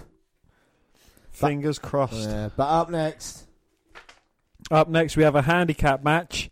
Booker T with Jacqueline going against Conan and Scott Norton. With Vincent. Yeah, with Vincent. And see Conan. To explain Conan's presence, Buff Bagwell will be wrestling in the Budokan Hall for New Japan the following evening. To explain Stevie Ray's absence, Booker T gets on the mic. So we're going to find out why Booker T's not here.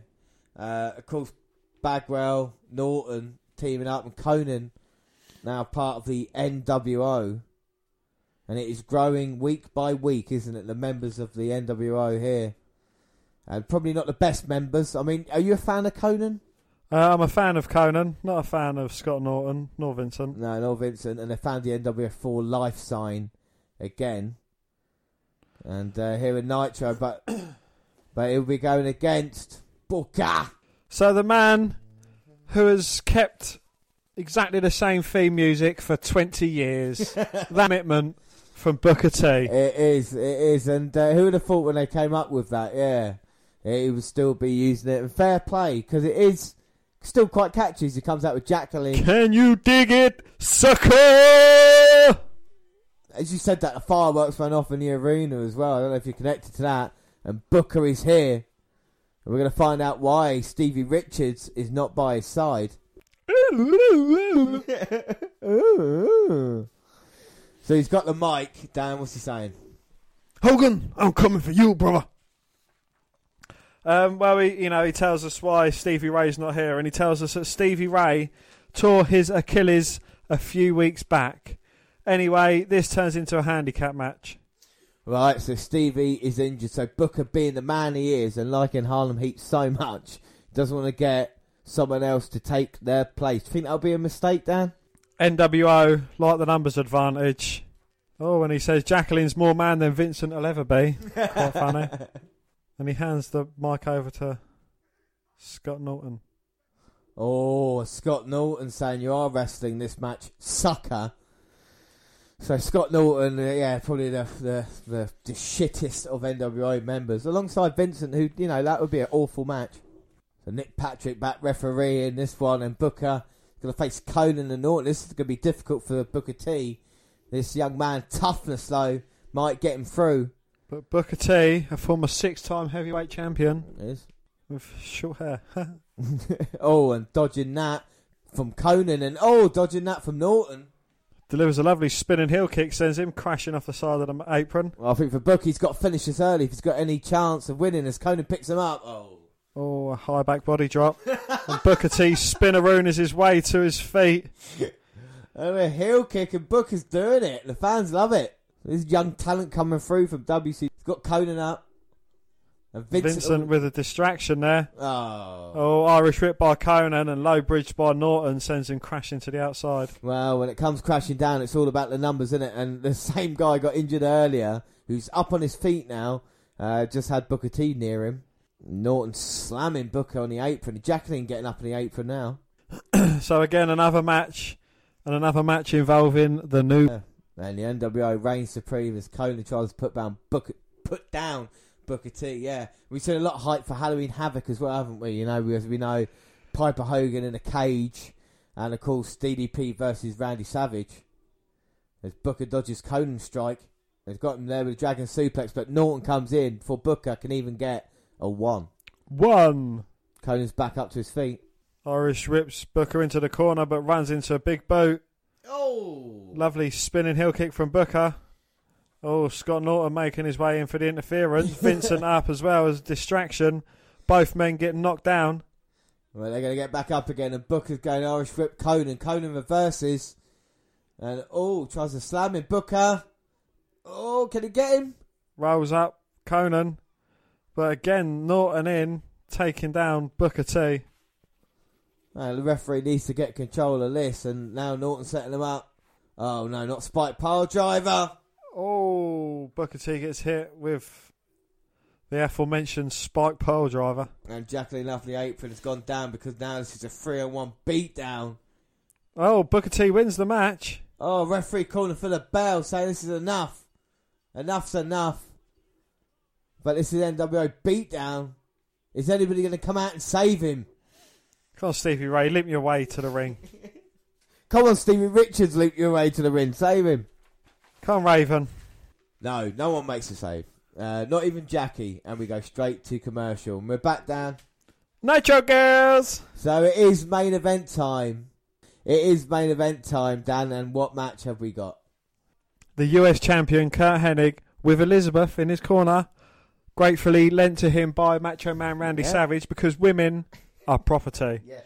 And he is going against Jeff Jarrett with Deborah, who himself has got his own woman in Deborah, who is his property. So he started off Steve McMichael. Steve McMichael. We're going to have this main event. Before we get on to the main event, we see them making their entries and stuff. What have you thought Nitro shown today, Dan? Well, they're quite focused on, as we mentioned, the first half was all Larry Zbyszko, and the second half has all been NWO. I mean, even this match, the last 3 matches have been NWO. The most entertaining bit, again, was probably the Lucha Libre 8-man tag. Yeah, like I said, we've seen a lot of the NWO in this one. But then Rey Mysterio started off the action, with Silver King. We've seen Goldberg's debut. The Scott Hall Garza one threw up a little bit of an upset. The 8-man tag team match was good, like I said, one of the best ones. Steiners versus Face of the Fear, that weren't a bad match either. Seeing Macho Man Randy Savage is always fun. Of course, Booker T just now, and now Jarrett versus Hennig. I mean, if you look at the star powers there, do you know what I mean? Oh yeah, there's a lot of future heavyweight champions there. Puppies! Easy, Dan, easy. But if you look at it, it's all kind of 3 to 5 minute matches, weren't they? You know, not really. They're all very short, and it's, you know, mainly focusing on the mic work and the other segments. You know, even the Raven bit as well, where he got involved and planted Stephen Richards with a DDT. But I think if you're doing a live program, I think this is quite good as live, because you are then wondering what could happen next. You know, why you need to keep watching. And, of course, promoting it, so what could happen as it goes on, you know, next week or something like this. So, yeah, I mean, it is good for Nitro to have that kind of thread throughout the show, building towards Halloween Havoc. As we see Kurt Hennig, who turned his back on the Four Horsemen, and he's all in NWO colours here, Dan. United States champion. Yeah, well, you know, the champion that last weekend was defended by AJ Styles against Kevin Owens at SummerSlam, so... years on, it's still quite a valid championship to have. It is, and it's going to be, I think, on the line here tonight. And this has potential, but Jarrett is not over in Salt Lake City. And even though it's after the 10 p.m. hour, there's still about 10 minutes left. So here we go. Kurt Hennig, Jeff Jarrett. Jeff has been all over the place. You've seen him in your house in the 95 in WWF events. We know him with Deborah and Puppies, of course, 99. WCW World Champion in 2000. Now he's on Nitro with his long hair gimmick against Mr. Perfect. Of course, Jeff Jarrett associated with the Four Horsemen. So there should be a bit of revenge here. And Jeff catches him with the elbow. Kurt quickly makes his way to the outside, trying to regain some composure. And I think Liz had a word in his ear as well. As Jeff goes to the outside and Deborah slows him down. Oh. Oh, and now it's Hennig on the attack, but Jarrett jumps off the apron, and now these two men lock up. And as Tony Schiavone says, we are going to stay on the air until this ends. So it's basically overlap. You know, Raw and Nitro is finished, and Nitro maybe think you can get the advantage by having an extra 10-15 minutes live, if you know what I mean. So people, even if they're tuning over, be like, oh, we've still got the main event here to watch. Hopefully this will be a good one to keep us enthralled in WCW. And the thing we forget, even 20 years ago, you know, be able to record two things at once. And even at Sky, it wasn't possible. Even in America, you know, DVRs and stuff, it was tough. People had to make a choice. I mean, it was lucky that both shows were repeated, you know, so you had the chance. But then again, when it was live, you had to make a choice. And there's a lot of channel switching, and you've got to try and keep the action. I think that's why the matches were so short as well, because it's over before you know it. It's like, okay, what's next now, you know? Yeah. As the early go in this match of Jeff and Mr. Perfect, Kurt and Jeff, trading wrestling holes and all. Jeff Jarrett there. Headlock takedown by Jarrett and a rapid fire punches to the head of Hennig. Oh, he is not happy. And now Liz, calm him down. Give him some of your stuff. That'll bring him up a bit. But do you think it's mad to see his son is currently part of the Miztourage? You know, he's building up that Hennig name. Yes, no, he does deserve more. I don't think a name even like Curtis Axel does work. You should have just gone Joe Hennig and just try and do it Randy Orton style in a weird way. But the problem is Mr. Perfect, Bob Orton, completely different style Mr. Perfect was, you know. And so the bigger star, the dad, the smaller star, the son or daughter. Exactly, and the thing is with Kurt Hennig as well, never winning the world title in WWE or WCW. And you think, how can a talent that good? And then someone like Curtis Axel comes along. You know, it is difficult to live up to that and to even try and get there. And it's also weird, and I don't want to be too, dark here, but Jeff Jarrett, Deborah wearing white here, you know, matching quite well. Mr. Perfect in the black and blue, Liz in the black. Mr. Perfect, Liz no longer with us as well. In a weird way, 20 years on, we have lost both of these stars. And nowadays, I'm not sure what Deborah's up to, but we all know what Double J's up to. Yeah. He's got his own wrestling company because he couldn't make it in any other. Yes, he's been blacklisted by the WWF, you know, so WWE. And in the match, Mr. Perfect took a moment on the outside, came back in and has seized control, taking Jeff down and then wrapping his leg round the ring post. And now he's trying to intimidate Deborah, the queen of WCW. Well, Deborah doesn't want any of it, just making sure Jeff's all right. Mr. Perfect working on that leg and he's picking up the chair. Referee's distracted. Oh, goes to hit Jarrett with a chair, but Jarrett ducks and Kurt hits nothing but ring post. Jarrett lays the chair down on the deck and bounces Kurt Hennig's hair off it. Out of the referee's view as well. Jeff picks up Kurt Hennig. Drops him on the barricade neck first.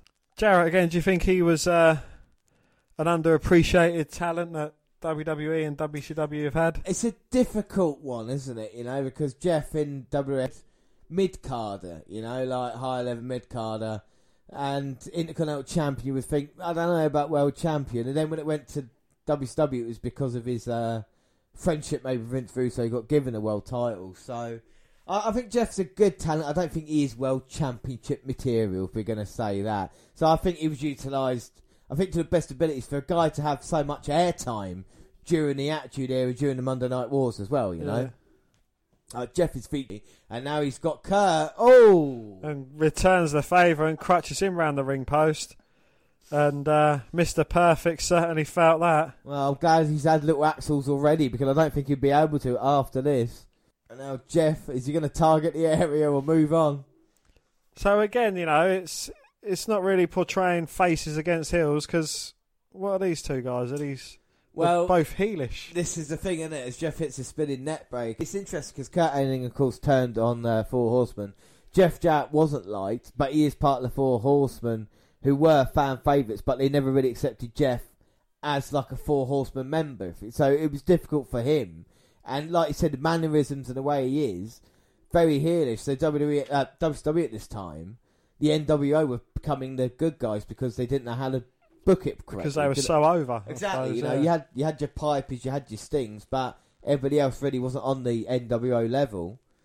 But can Jeff Jarrett get there? No, he's got taken down by Hennig. Goes for the pin. Only gets a 2 count. 2. Well, this has not been a back and forth match. This is just they've been doing moves to each other, but it's not having any really rhyme or reason to it, is it? No, they've not really got much flow. As Jeff backs up to turnbuckle, says no more. Delivers a kick to the midsection. Drops him with a spiked DDT. But that's not a face move, like you say, saying stop and then kicking him cheaply. Yeah. DDT on Hennig, but can't take advantage, or can he? But then the way Hogan is, he's very heelish. The way NWO was when they went against Booker T, very heelish. Yeah. But we've seen what Hogan's problem is in main events, where he goes and he dominates all the action, It's like that Luger match we saw last month. It's like Luger hit one minute, it was just a bit of a... But again, don't get me wrong, that's what made NWO so dominant, that they were winning all the matches. But after a while, when you see it for like a year or 2 years, you think, oh, hang on a minute, after a while, you're going to... Well, when they've got members like, Norton and Vincent and, even extending it out to Conan, it's like, it's... Yeah, I know, it's getting a bit too much. Should have streamlined, and Hennig in the ring, get kicked around by Jeff Jarrett, just spinning on his head, getting on the top rope. And now Jeff's got him in a move that doesn't work. Yeah, seesaws him into the turnbuckle, and Jarrett's going to go and tie him up with the figure 4 leg lock. Oh, and Liz up on the apron distracting the referee. And Macho Man's here. And he's got the US title. And he just slid it to Kurt Hennig. Why didn't he just hit him himself? Oh. Well, Macho, he's not going to do his own dirty work, is he? Yeah, kicks away the US Championship. Liz has done her job. Deborah is helpless at ringside. Hennig hardly able to stand after the figure 4 leg lock attempt by Jarrett. Jeff's out. He's dead weight. I don't know why you even bothering trying to pick him up. Picks Jeff Jarrett up. A dead weight Jarrett. Hennig Plex. Oh. Bridges out. 1, 2, 3. There we go. Kurt Hennig wins. But Dan, what did you think of the match? I didn't think it was all that, actually, to be honest. Not main event worthy, at least. Anyway, it was, it had no flow, had no rhyme or reason, didn't tell a story. It was... Nah. Oh, yes, a bit naff, and Hennig celebrates, and look who's coming out here. It looks like the entire NWO. Hogan coming out here, now changed. Hogan, Norton, Six, Conan, Savage, Vincent. And then look at the celebrations by the NWO here. And Hennig's the newest member, and now they got Jeff Jarrett. Strength in numbers, eh? Oh, Macho's to the top rope. Well, isn't it weird that Vincent's getting more airtime than his former master, Ted DiBiase? Yeah, Ted DiBiase, just the manager of the Steiners. Yeah, like I said, featured one segment, and Vincent, the ever present there, holding up Jeff for Hogan to just assault him. Is anybody going to come and help out Jeff Jarrett? Oh! Well, it's the Giant. Well, the Giant is here, and he is pissed. Well, he's pissed because he's found out that in 20 years' time he's going to have to work with Enzo. Yeah, he is. And he's come out here, and he's scared the NWO off as Nitro goes off the air. Dan, what are your thoughts on this edition of WCW Monday Nitro? I suppose it was quite entertaining. It's all about New World Order and their dominance of WCW. They need a kind of Survivor Series type get up and get all the non-NWO members to kind of join forces and try and conquer the ever-reigning New World Order, really. Yeah. So, okay, we'll give a rating for the... so first off, the look and presentation. What we'll do, mark out of 5. We'll do it for Nitro and we'll do it for Raw. So out of 5, the look of the show. What do you give the look? I'll give it a 3. It looks, it does look a bit cheap, but it still didn't look too bad. Yeah, I'm going to give it 4 out of 5 because I do like the Nitro look and the fireworks as well. I always enjoy good fireworks. So it's good to see. I think it's quite a nice presentation. Also, the announce table as well, far away from the ring, but the way it's set up, I think that was quite good. Promos and the stuff that happened in between matches, Dan, what are you going to give that a 5? I'm going to give that a 4, mainly for the Nitro girls. For 5 Nitro girls. I'm going to give it a 3 because I like seeing Roddy Piper, but I didn't enjoy the Hogan and the Bischoff thing, and also the kind of other bits in between. There was like a lull in the second hour, do you know what I mean, where we just wait for stuff to happen. The roster, how good do you think the roster is? I'd give that a 5. Yeah, because, it had Goldberg's debut, it had an early Rey Mysterio, an early Eddie Guerrero, and it adds a few of the earlier wrestlers, even the Big Show, it's quite an early-ish Big Show, so, yeah. Yeah, I completely agree with you. I'll give it 5 out of 5 as well. The roster there is chock-a-block. Like I say, Rey Mysterio, Goldberg, Scott Hall, Steiners, Macho, Booker, and like I said, Giant, the people that weren't on the card as well, that could have been. Yeah, great. The matches, what do you think matches out of 5? I think I'll give that a 3. 3? Yeah, there was a couple of entertaining matches, but, with what it was a lot of screwy finishes, a lot of NWO bullying their way to. And, there was a funny surprise when Scott Hall got rolled up by Hector Garza. Yeah, that was... and, the Rey Mysterio match, again, it was still, it was a lot of Hurricane Ranas. The melee from the 8-man tag match as well. Yeah, no, I think it was good. But some of the matches are good. I gave that 3 out of 5 as well. And then the overall... Did we talk about the overall rating of the show? Did I just say that? No. Right, so the overall rating of the show. If you go out of 5, what would you give the show we've just watched now? I'd give the show we just watched a 3.5. I think I've got to agree with you there as well, because like you say, didn't have a standout match, but I'll watch next week's Nitro. If you said, did you want to watch next week's Nitro, I'd be like, yeah, alright, yeah, do you know what I mean? Just to see how the stories evolve, but I'd probably, I don't know, I've not seen the Raw yet, so I wouldn't say if I'd watch live and what I'd watch replay. This is what we're going to decide, and we'll make the note of the numbers and stuff. And like you say, we do move on. But before that, we should say that the next WCW event is Halloween Havoc on October 26th. We'll be watching it on our Halloween episode. And what are the matches announced so far, Dan? Well, we've got the main event, which is a non-title cage match between Hollywood Hogan and Roddy Piper. DDP going against Randy Savage, looking to try and end that feud between the two. And Lex Luger versus Scott Hall with special referee Larry Zbyszko. So that'll be looked forward to, like I say, Halloween release for that. But we're not over yet. We are just getting started. We have got the September 22nd edition of Monday Night Raw, and we are at Madison Square Garden.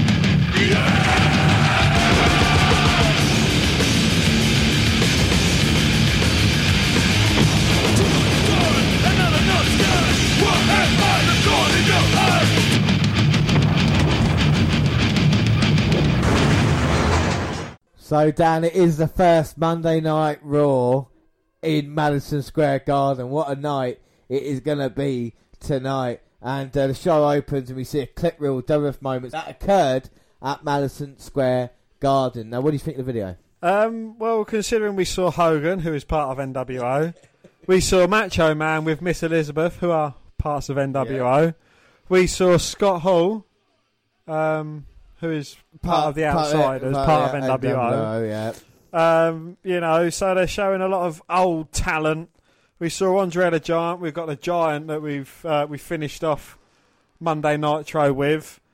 It's kind of like, they want to stop looking back at the past. I know a lot of stuff's happened in Madison Square Garden, but nowadays they wouldn't be showing clips of wrestlers that have jumped ship to TNA, would they? This is the thing, but I think what WWF are trying to do as well, saying like, look, we had these guys, that was in the past, we are now the future, and these guys are the future. And it would be, you can argue back and forth, because WWF were as petty as WCW were. Let's not forget about this. It wasn't just WCW trying to put like WWF out of business, they were just as bad. And they were building up to this show. You can hear the fireworks going off and Vince McMahon shouting, welcome everyone. Welcome everybody, it's a Monday. He is hyped up tonight. Well, here, MSG. There's still empty seats there, aren't there? I just saw a couple.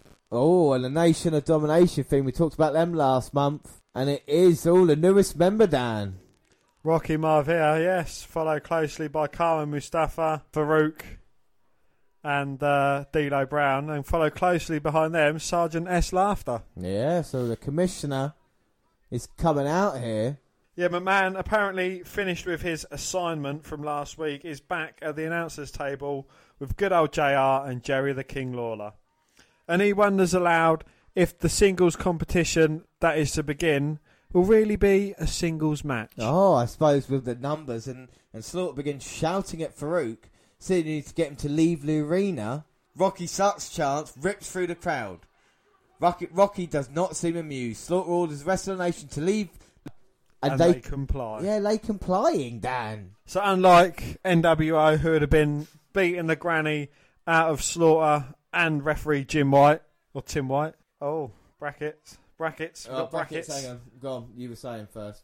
Yeah, they would have beaten the snot out of the referee and Commissioner Slaughter and just stayed there anyway. Yeah. See, as you said, brackets, Intercontinental title tournament. Of course, Steve Austin relinquished the IC title at Ground Zero. This is a tournament. The winner will be crowned at Bad Blood, WWF next pay-per-view. What are the brackets, Dan? Dude Love went against Pillman. Pillman won. Goldust went against Owen. Owen Hart won. So Owen Hart and Pillman will be meeting each other in the quarters. Farouk and Shamrock. Farouk went through to the quarters, and this is Ahmed Johnson going against Rocky Maivia for the last quarterfinals place. Yeah, so who will face Farouk? I mean, this upcoming match is between Rocky and the former Nation of Domination member Ahmed Johnson. And it's partly IC title tournament, we just said. And JR runs through the most up-to-date bracket. Filling us on the fact that although he lost to Ken Shamrock, Farouk has moved on since Shamrock was injured in a matchup. As far as I can tell, simply from the stress of breathing. So Shamrock really not injured through Dan Ahmed Johnson coming out here now. Well, yes, this should be quite an interesting match since Ahmed was recently kicked out of the nation and replaced by Rocky. Ahmed is also continually just coming back from an injury, and the next round will be interesting as well since it will either have Rocky going against his boss, or we'll have Ahmed going against his once and current arch enemy and former ally, Farouk. And Rock going for a punch straight away, but Ahmed Johnson in him, and now Irish Whip picks him up. Oh, huge power slam. And Ahmed Johnson started off quick here. Oh, and clotheslines Rocky Maivia over the top, or the Rock now. And it's mad to see, like everyone's booing Roman Reigns recently, and everyone booed The Rock back then. Yeah, and they did right. They then switched him and, like we say, joined him in the nation and harnessed it. And with Roman Reigns, they worried because he sells too much merchandise, that will be affected, like they did with John Cena for a long time. With The Rock, they got it right, like you say, he harnessed it and became the star he is today. Well, is that the problem with wrestling today? I know wrestling has improved vastly, but do you think they're too worried about money making, merchandise sales? Because back then, there was probably, 20% of the fans are wearing T-shirts? Yeah, exactly. And I think this is the thing, is that it was people to the shows as opposed to all the other merchandise selling. You were focusing on new fans and trying to broaden that horizon rather than relying on the fans that you got to keep giving the money in. There's one thing I know for being a Rangers fan and a WWE fan is that they want me to keep investing money to it. New T-shirts for new talents, and merchandise and stuff. And we've got to remember, it's a business, it's a machine. And maybe that's what's affected WF. You look at the stars they've protected over the years. Well, take us back to SummerSlam weekend, James. How many T-shirts have a choice from exactly, for current... I know. I'm WWE's bitch. I had about 20 of them, so, that's my fault. But in the match, Ahmed Johnson started off really fast, and he was rocking the Rock in the corner with the big right hands. I flipped him into the turnbuckle as well. But the Rock looked to take control a little bit, but Ahmed Johnson now fighting his way out. Yes, but Ahmed Johnson starts fighting back, clotheslines Rocky. Oh, but Rocky eliminated Rumble. And you can see Ahmed Johnson's knee is heavily strapped up. And The Rock saying, who sucks now? Yeah, and I think I just seen Captain Lou Albano at ringside. I don't know why the hell he's doing. Looks like he's taking notes. But The Rock now has gone to the outside to get Ahmed Johnson. He's got Irish ripping him into the stairs. Oh! And shoulder first into the stairs, the big man goes. Well, we see Ahmed Johnson's hand. Oh, look, it's bleeding. The bleeding hand, Dan. King tells him to just give up since he's apparently prone to injury, which is definitely true for Ahmed Johnson over time. Well, his hand is busted wide open, James. It's busted wide open. Hang on a minute. Rock going for the pin, Ahmed kicking out. On commentary, King's quite funny during this, I would say. He says, you ought to do that more often, McMahon. What's that? Take notes. Listen to me do commentary. Take notes. So see the King mocking Vince McMahon the only time that he could really, and now a Rock punching down Ahmed Johnson, but Ahmed Johnson's not giving up. Oh no! And he delivers a thunderous spinebuster to Maivia. So is this telling the story of New Blood Rock, who's taken the place of Ahmed Johnson? There, Is it telling a good story? Well, what's really strange about that, as you say, is Ahmed Johnson was Rookie of the Year for 1996, so that was only a year ago, but because he suffered knee injuries and the amount of damage, it just looked 12-year veteran now, do you know what I mean? Yeah. And like you say, The Rock, fresh blood coming through, and to be harnessed by the nation and Farouk and all these people, it was only a good thing for him, And like you say, compare him to Ahmed Johnson, might look a little bit more impressive, but I mean, look at The Rock now, and back then, it's all about the personality and developing the character. Yeah. But again, is Ahmed Johnson looking like a man that wants to get his hands on Farouk for the next round and, beat down his former mentor? Technically going through Nation of Domination members, Rocky in this round, Farouk in the next round. Yeah, exactly, yeah, and getting it in that way, I think that would work. And Ahmed Johnson going for the Pearl River Plunge. 2, 3. Oh! And he deposits of The Rock to meet Farouk in the next round. And like you said, Ahmed Johnson is going to get hold of the leader of the nation and wins this one. Dan, what do you think of the match? Yeah, I thought, again, it was quite a good bit of storytelling. It could have been if Ahmed was gonna, if Ahmed was gonna win the match, you know, he should have beaten down the Rock a bit more. You know, you've taken my place in the nation. I'm gonna hurt you. I want to get my hands on your leader, your mentor, not focusing on the title. We shouldn't care about the title at this stage in time. Yeah. Especially with Farouk, you know, like I say, injuring Ahmed Johnson, and it would be an interesting matchup when they finally do get face to face. So, like I say, it wasn't the best of matches, but it was alright, wasn't it, you know? Well, the announcers preview the rest of the matches on the card, including the second round matchup between Brian Pillman and Owen Hart in the very same IC tournament. Well, we should explain storyline-wise, right, before we get onto it, why Marlena there's a picture of Pillman and Marlena, why is in the corner? Because at Ground Zero, Pillman beat Goldust, and then Marlena was Pillman's property for 30 days, alright? And this week, instead of having a kind of rapey picture, they just had her sadly looking down at Pillman's penis. Dan? Also coming up, a Falls Count Anywhere match between Dude Love and Triple H. Remember that Mankind Helmsley match that went on for an entire pay-per-view? Through the stands, into the loading dock, well after the bell had rung? This should be good. Plus, WWF World Heavyweight Champion Bret Hart will go against Goldust. And Shawn Michaels, our new European champion, after beating the British Bulldog at one night only, would be around somewhere. Yeah, we watched that last year, and it sounds like they're not done teasing the rest of the show, but it turns out they are. Why? Because Stone Cold Steve Austin's music just came on, and McMahon knows better now than to dine that guy anything. But, Dan, where is he? Dan, where is he? Where is he? Where's Baldo? Here he is! Hey. Well, he gets on the mic, so someone's going to get their ass whipped, and that's the bottom line. Because Stone Cold said so. Yeah, he says they can't be Raw without Stone Cold, and he's at MSG. I wonder what's in store for him tonight. Oh, up next, The Undertaker. Ooh. So they're teasing you, saying, look, stay here. We've got Austin kicking someone's ass. We've got The Undertaker. Exactly. We've got a Falls Count Anywhere match. We've got Brian Pillman going against Owen Hart. Yeah, we've got all these great things coming up, as we see now. They show a commercial. To me right, it's Howard Finkel versus Sable. Laser tag. So, Dan, can you explain that to me at all? The laser advert between Howard Finkel and Sable? What's going on there? Well, they show a commercial that has Sable taken on Howard Finkel in a laser tag game. It is as retarded, amazing as it sounds. It looked really cool. I mean, I want to play me some laser tag. When we get back, the camera shows Floyd Patterson in the crowd. Of course, these references are 20 years ago. Up next.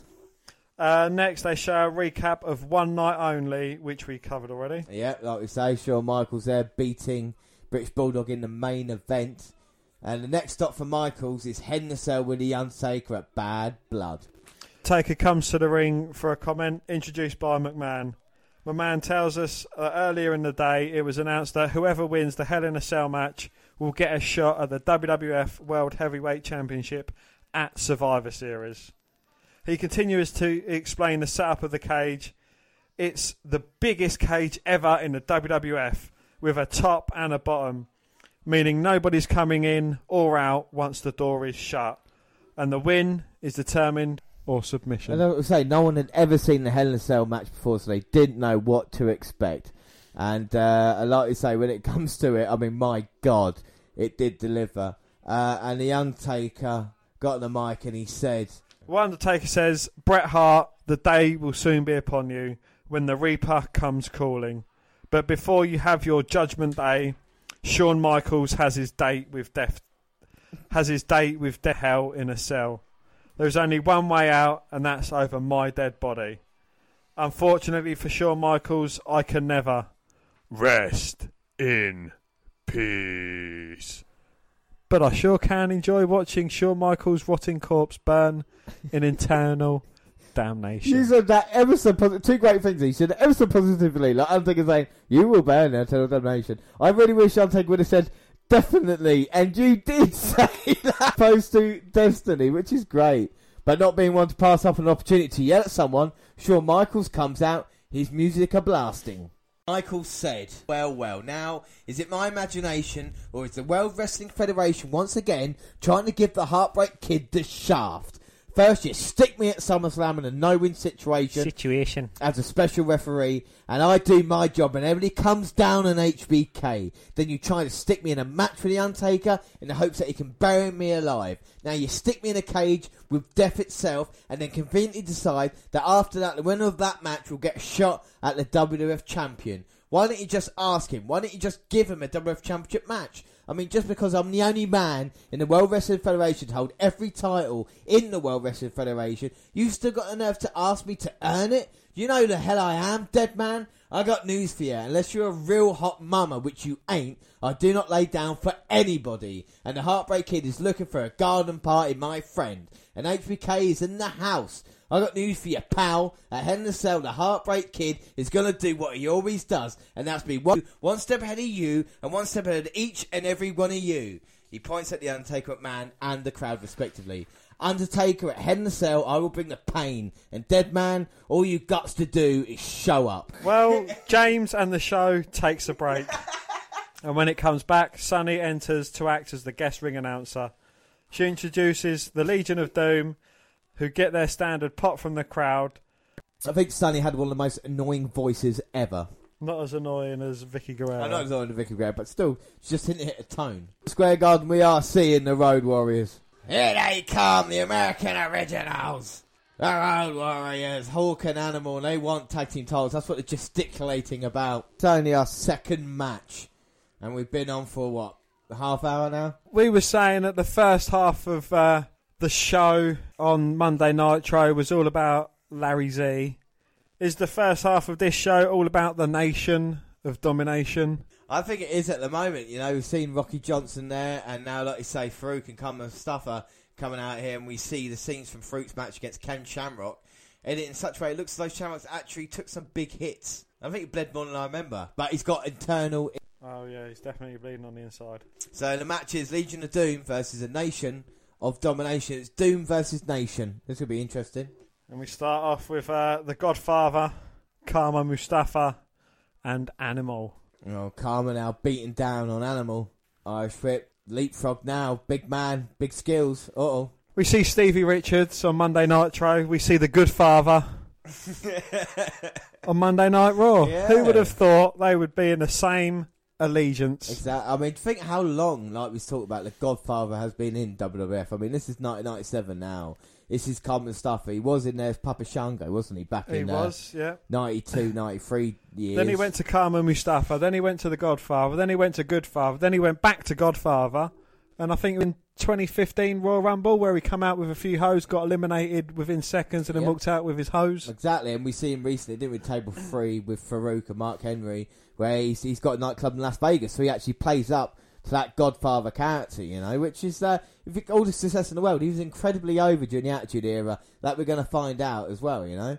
But in the match, Farouk, just ferocious there off the second rope, diving into Hulk, but Hulk can love him, and go to the elbow now. Trying to pin Farouk, but he kicks out. Oh. Mustafa putting his boot up in the corner. At least we've got faces going against heels, though. Yeah, at least we can tell who's the good guys and who are the bad guys. I mean, the Nation are definitely the good guys. Yeah.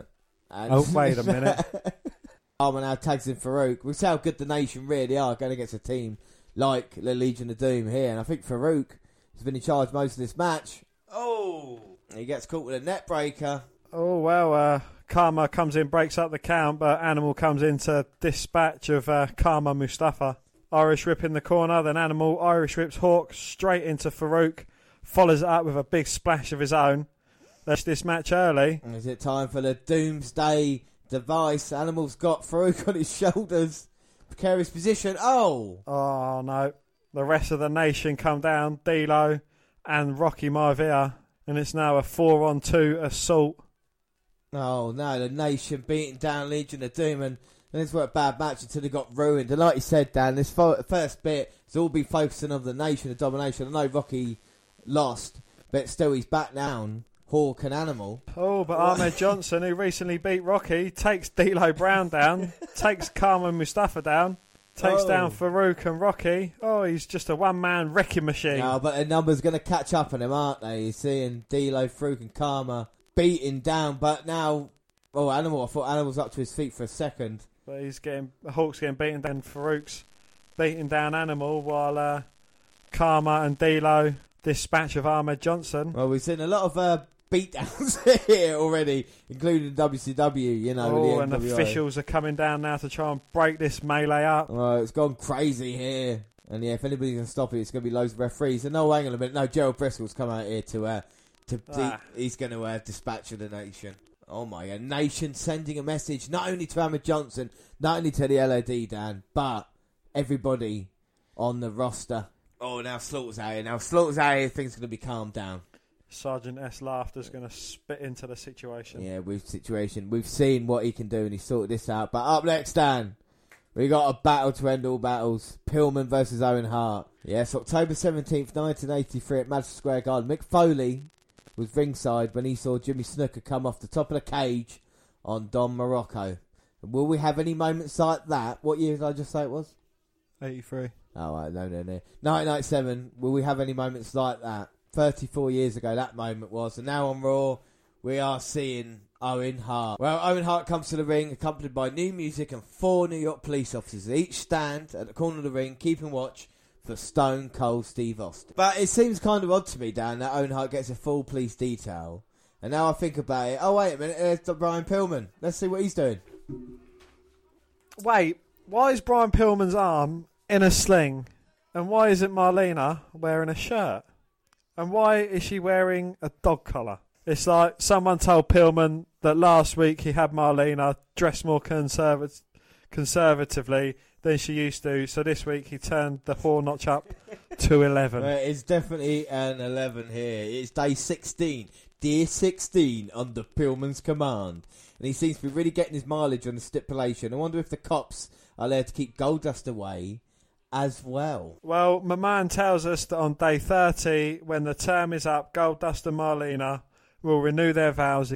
Pillman takes the mic. This should be an interesting match. And by the way, since while he hasn't been seen with them as of late, Pillman is of course a member of the Hart Foundation. As fate would have it, our wrestling world would be robbed forever of what would have been a truly classic battle between two of the greatest athletes to ever walk the face of God's green earth. While Dustin was reading Dakota the Three Little Pigs, I had his old lady Marlena squealing like a pig. Away! Away!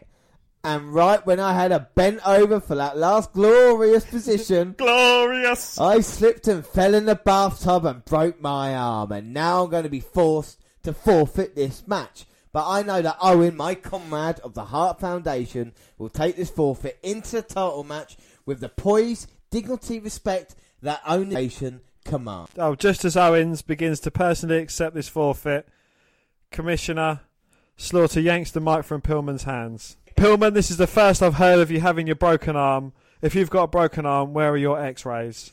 Well, he stutters though, and an answer that they're in the car, in this parking lot or something. Slaughter asks for a doctor's report. More stuttering. Slaughter tosses the mic to Pillman, who catches it in his left broken arm. Looks like their jig is up. Slaughter says the match will go on as scheduled, or Pillman will never, ever wrestle in the WWF again. He orders the ref to ring the bell and storms off. Well, here we go. Owen Hart, Brian Pillman, part of the Intercontinental Championship tournament, second round. And after a few moments of arguing, Pillman tosses the sling and they shake hands and start. So he was trying to get one out. He didn't want to fight Owen Hart. Is it because maybe he was worried he couldn't get the job done? I mean, match-up, shouldn't it, really? Owen Hart, Brian Pillman. So they shake hands before the match-up starts. Gentle test of strength there between the two.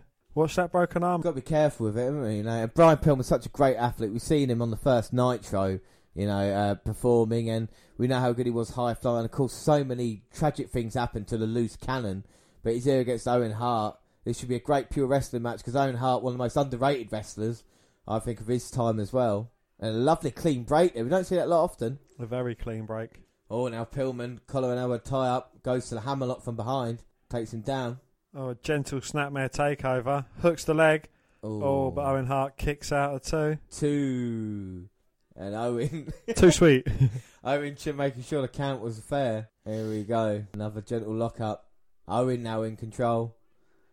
Owen with the hammerlock. Well, if Pillman didn't want to wrestle the match, why didn't he just lay down for Owen? Well, Pillman's not going to do that, is he? You know, he's not that type of guy. He's type enough to fake a broken arm to get out of the match and forfeit it anyway. Yeah, but okay, right. But Pillman's loose cannon. He don't know what he's doing, does he? As we go to an advert for Stridex. Wow, print out Pit Superstar. Is loose cannon a way of saying off his head on lots of different narcotics? Yeah, like Lunatic Fringe, though, isn't it? In that way, that kind of not sure what they're going to do. Well, anyway, we come back.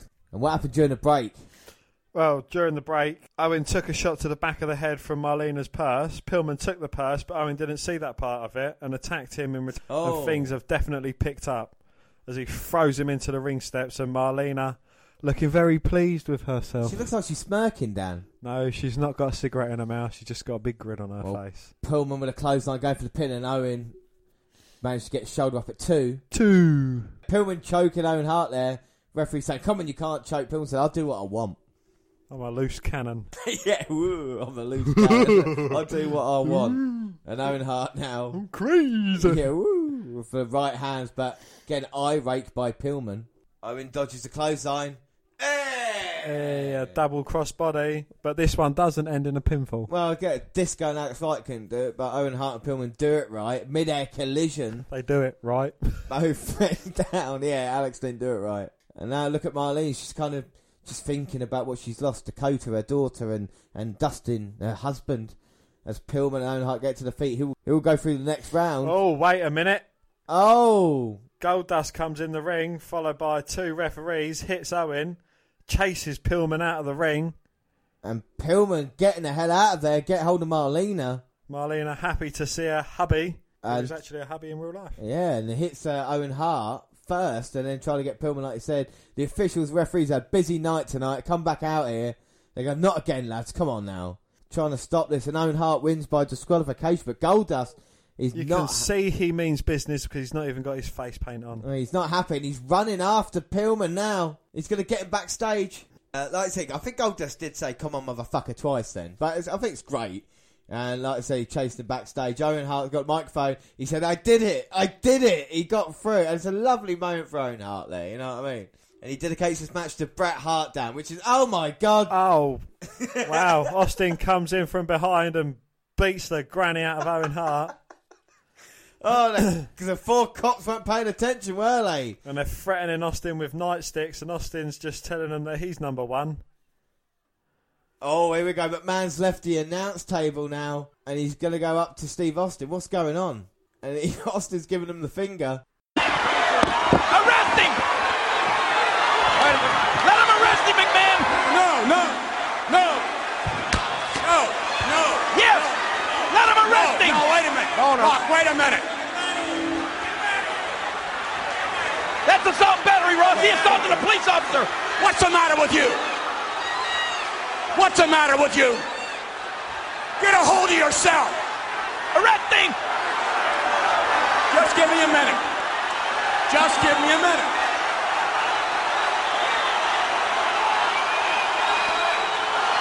Look at McMahon. He thinks he can fix anything, Ross. Well, these police officers are taking Austin to jail. What is the matter with you? He violated the restraining order. Take him to jail. He assaulted the police, too. You've had to forfeit the Intercontinental title, the tag team title. Of course, everybody can understand why you're upset. They can understand you being upset, not being able to compete. They can understand that. But don't break the law. He already did. Look at this. Stone Cold's not going to win this fight with New York City's finest. Don't you understand? Don't you understand why you're not allowed to compete? You can't get that through your head. Don't you know why? Don't you know that you're not physically able to compete? Your doctors say you're not ready. These people don't want you to wind up in a wheelchair.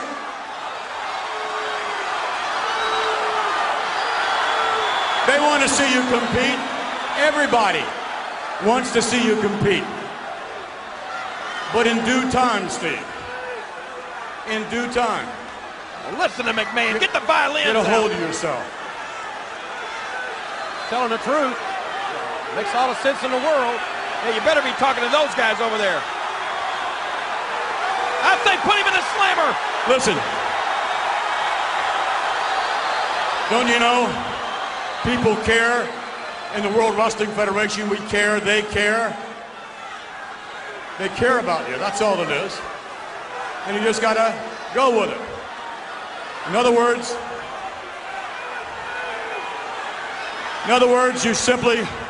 you got to work within the system. That's all you got to do. Is simply work within the system.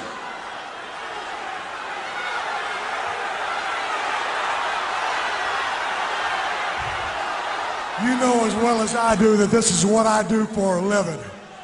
This is all that I do, and can't nobody tell I ain't the best in the damn world.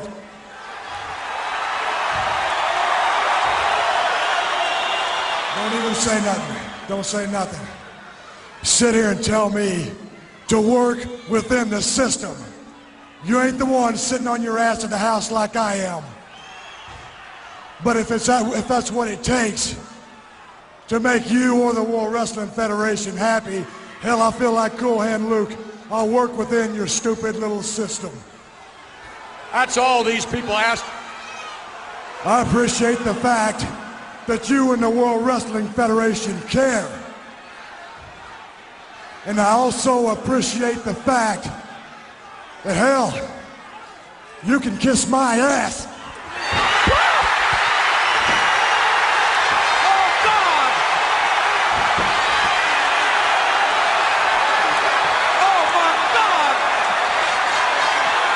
Oh! Stunner! Bang! Sells it like a piece of shit. The worst stunner ever taken, but what a moment. Austin Stunner McMahon. Stunner! Stunner! Stunner! Oh my God. Austin gives McMahon a stunner. Yes, about time. First McMahon stunner of all time. And now look at Austin, Dan, getting handcuffed. And look at the crowd going absolutely mental. Crowd has gone mental. Austin said he would do something, and he has stunned the owner of the WWF. My God, what a moment, Dan. The first Stone Cold Stunner of McMahon. The first of many, my ad. Yeah, and I mean, Austin getting escorted in handcuffs by police while his theme song plays. McMahon is knocked out in the ring because of Stone Cold Steve Austin way to leave the ring. If only he had a beer, Dan. If only. The show takes a break and JR welcomes the viewers back. He and King discuss how fucking insane it is that Austin just gave Vince McMahon, the owner of the company, a stunner right in the middle of the ring. Well, on a night that could not be more special for Vince McMahon and his entire family. That's what JR said. Well, the King guarantees that Austin will be fired after what he's just said and what he's already doing with only the news that he won't be working for a couple of weeks. Firing Austin is likely to start a fucking war. Let's hope McMahon recovers before the end of the episode, or that war may not start until next week. We see the start of the war zone here on Raw. It is time for the war zone, the second of Monday Night Raw. What do you thought the first hour, Dan? It's been intense. It has been, isn't it? It's been really good with the Austin thing we've just seen there, the Nation at the start. I've really, really enjoyed it. Yes, again, you know, we've seen significant moments in history.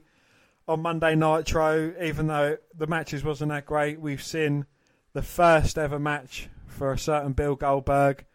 And on Raw, we've seen the first ever stunner to Vince McMahon. Exactly. And what are the chances that both happen on the same night as well? It just shows how great the Monday Night Wars were. We got more fireworks as we kick off the war zone. And I wonder what the second hour will bring here in Madison Square Garden.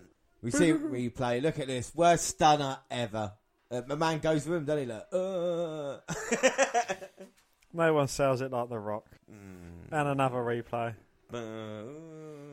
Fans go fucking mental. Well, funnily enough, again on Monday Nitro, we saw Eric Bischoff powerbombed through a table off the stage.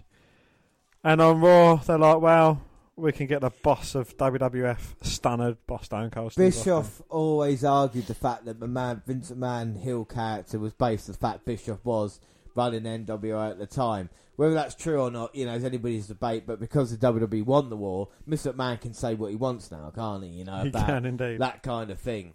Moments ago, getting arrested, taken away. Unbelievable. There we go. So we're seeing Hunter Hearst Helmsley coming out here. And China. Oh, falls count anywhere. China's got the train. Well, she's swinging a chain around like she's just walked out of Streets of Rage. Well, JR tosses it to the King. He's got a special guest. And King's mic cuts out almost the instant he starts talking. I guess the cameraman from last week's show is working sound this week. McMahon's been gone not 5 minutes and already the crew is drunk. Well, finally King gets a working microphone and introduces the Queen of Late Night, Rhonda Shear. Rhonda Shear apparently hosted some show on USA or something. She makes a lame boner joke. Well, JR calls King impotent. Literally, he calls King's dick dead, which is the best thing JR has ever said. And Dude Love Music's begin. And his opponent from Truth or Consequences, New Mexico, weighing in at 287 pounds, Dude Love. What a rivalry between Dude Love or Mankind. Dude's alter ego. Falls count anywhere. No disqualifications. Ow! Have mercy, Hunter, and especially your finer China. I know what you must be thinking. Dude, what are you doing back here when you should be out there kicking some heavy-duty booty all over the garden? Well, Hunter, my man, I believe it's time we had a little rap. Ho-ho! Because you see, falls count anywhere. Well, that's not exactly my bag, baby. The pinfalls in the hot dog stand, the pinfalls in the street, the chairs, the tables. It's not exactly a love thing. But I know somebody, Daddy, whose bag it indeed is. He's my man. He's my main man. You might even say, well, Daddy, he's a kind man. A kooky type of cat. Let's bring him out right now. Oh, Mankind, my main mandible, up high, big man. Down, ow, you're too slow. Mankind, good to have you at the Love Shack. Hi, dude. Thanks for having me here. The pleasure is all mine. You really are eye candy for the chicks, dude. That much I know, Daddy, but you gotta tell me about this wacky match. Falls count anywhere. Dude, as much as I've dreamed about destroying Hunter Hearst Helmsley, I know you have. As many horrible things as I'd like to do to him, I know you can. I know someone who dreams about it even more. Who is it, Manny? Someone who's willing to do even worse things than I am. Oh, no. Are you thinking what I think you're thinking? I think I am thinking what you think I think you're thinking. Can you bring him out, Manny? Here he comes. Where is he? Cactus Jack! He's back! Somebody sniped me. I thought he was dead. He's alive. Helmsley. It may be the darkest day of your life because it's Madison Square Garden and Mrs. Foley's little boy. Bye-bye. Are we home? Bang, bang! Oh, have mercy. What in the world? God. Drastic times call for drastic measures. And for a man that has wrestled on nails and barbed wire and set himself on fire, this will be a day at Central Park. Bang, bang, he's back. Look out! No fucking way. I mean, what, Rumble 2000? Yeah, an unforgettable street fight between these two men. It all started 1997. So is that all Three Faces of Foley? This podcast we have seen this year, the Three Faces of Foley, saw Mankind with Dude Love, and now it's the craziest of them all. Cactus fucking Jack is coming out here, and Triple H is going to go meet him on the apron, going to meet him on the stage. And he gets met with a trash can, and Cactus Jack empties it all over Triple H. Oh my God, and Cactus Jack doesn't care about anything and throws the trash can in and throws Triple H against the stairs. Oh, and he pulls up them wafer-thin mats to expose The concrete underneath. And we get the ECW chant as well, because of Cactus and his success there. Right to the back of Hunter. And I think Helmsley doesn't want any part of this now. And like you said, the exposed concrete's there. And Cactus. Oh, swinging net breaker onto the exposed concrete. Goes for the cover. 2. Oh. Triple H with a kick out. Oh. My God. Well, false count anyway. Could have got him there, but he doesn't want to fit it. He wants to hurt him, doesn't he? Like you say. The Mankind Helmsley feud be going on now. The vast majority 97. So we've seen Goldberg's debut, and now we're seeing Cactus Jack's debut. But what a moment in time as well for a wrestling fan back in the day to have, all this stuff, you know, see Goldberg's debut, even though you weren't sure what Goldberg would become. Austin McMahon and now Cactus Jack. Cactus clotheslining Hunter on the top. And even though Nitro was winning the war, you know, I would say a great show. I know we're going to get onto a bit, but at the moment, Helmsley running away from Cactus. Oh, but Cactus Jack gets caught by China. Well, nothing could be finer than China. And she stopped Mick Foley in the past. Oh, fuck. And clotheslines him over the barricade.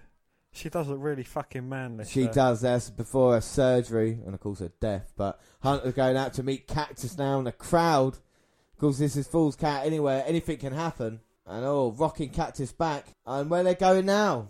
Where are they going? They're disappearing.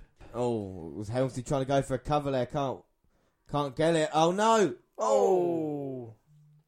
Triple H with a slam on Cactus Jack, but Cactus managing to kick out. And now Helmsley coming back through I think he's got advantage over Cactus Jack now, but Helmsley didn't get it. Well, Helmsley's convinced he got the 3 count. We'll go back goes back for it. Goes back for a bit more, but gets a toot in the face from Cactus Jack and a fire extinguisher. And now Triple H in all sorts of trouble.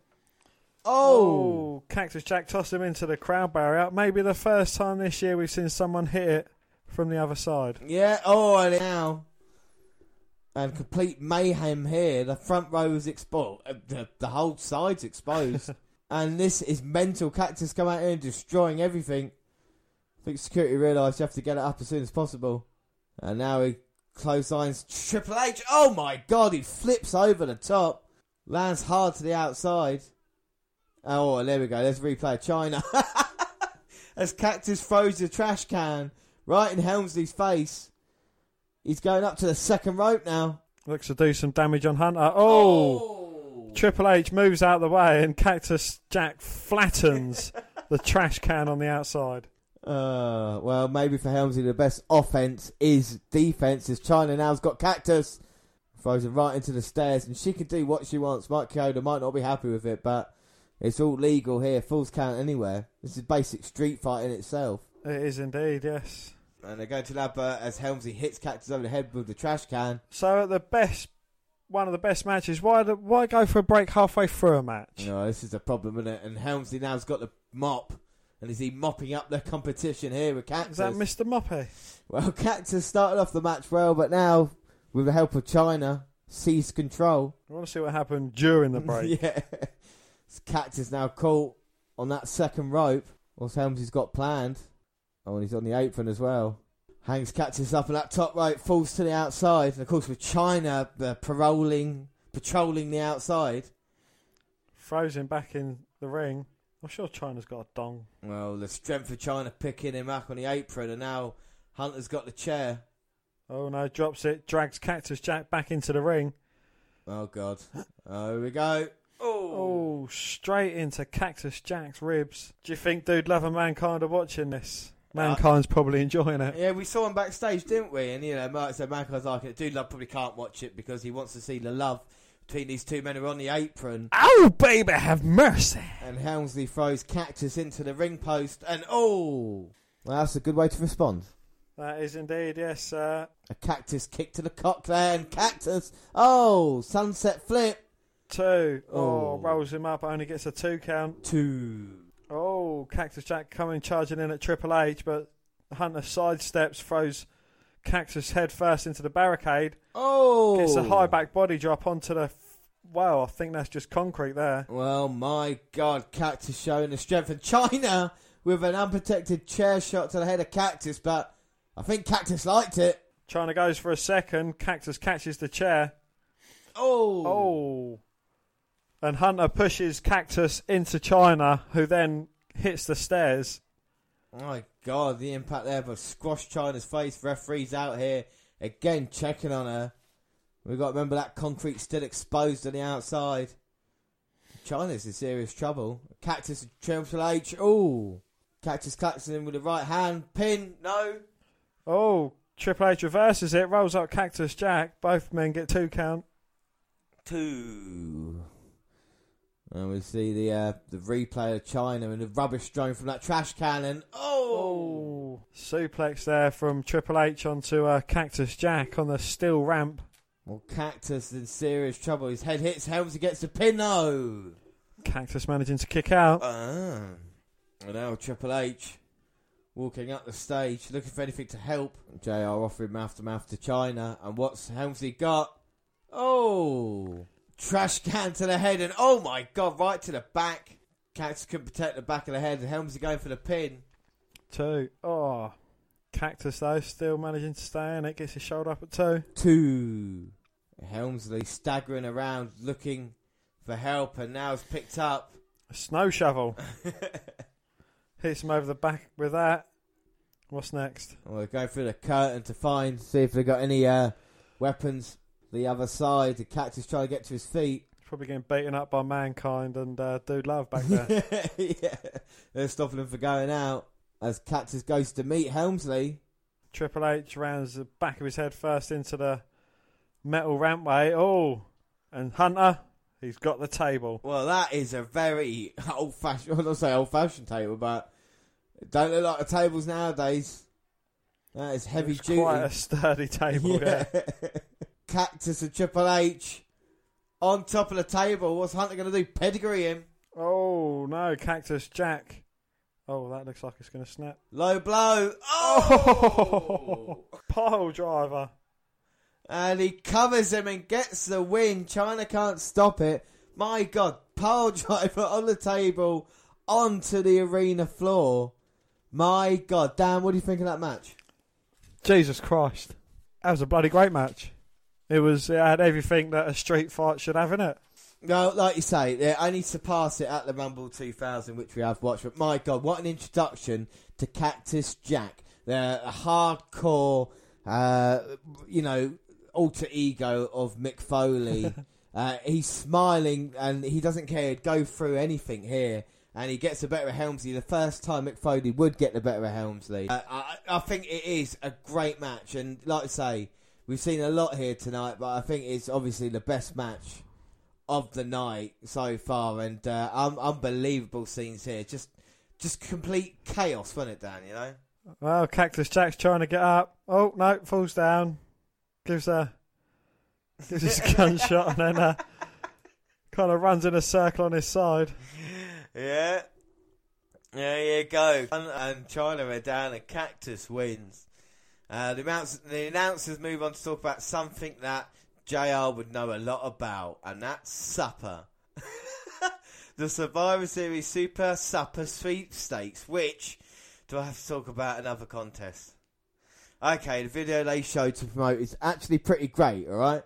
I take it back. I'm on board for this. Check back later for a post on this thing. I'm going to post this here. I'm going to have supper with my favourite superstar. It makes perfect sense. Next, JR introduces a video from 1985's Body Slam matchup at the first WrestleMania with Andre the Giant going against Big John Studd. After a commercial, King says he's in the mood to watch his boss get stunner a few more times, and he giggles through it. He holds up McMahon's busted headset too, calling it Vince McMahon's old headset, like these guys have already been dead for 10 years. King moves on quickly. I guess they go over Michael's European Championship victory one more time in detail, and guess who shows up? Yep, Shawn Michaels European Championship belt and a steel chair. Oh, and a microphone. His fireworks don't go off, but for once he doesn't react to it and just jumps right in to tell The Undertaker to bring his dead ass to the ring post-haste. The show takes a break, and when it comes back, he's still calling the guy out. It's been 2 minutes, and The Undertaker's music finally starts to play. Normally, The Undertaker makes a slow walk towards the ring, but tonight, he's pretty quick. Not quick enough to escape Hunter Hearst Helmsley. Oh, catches Triple H, but not Shawn Michaels. And look at these chair shots to The Undertaker. Actually booting him up on a ramp. Fair play to Helmsley to the war he just had as well.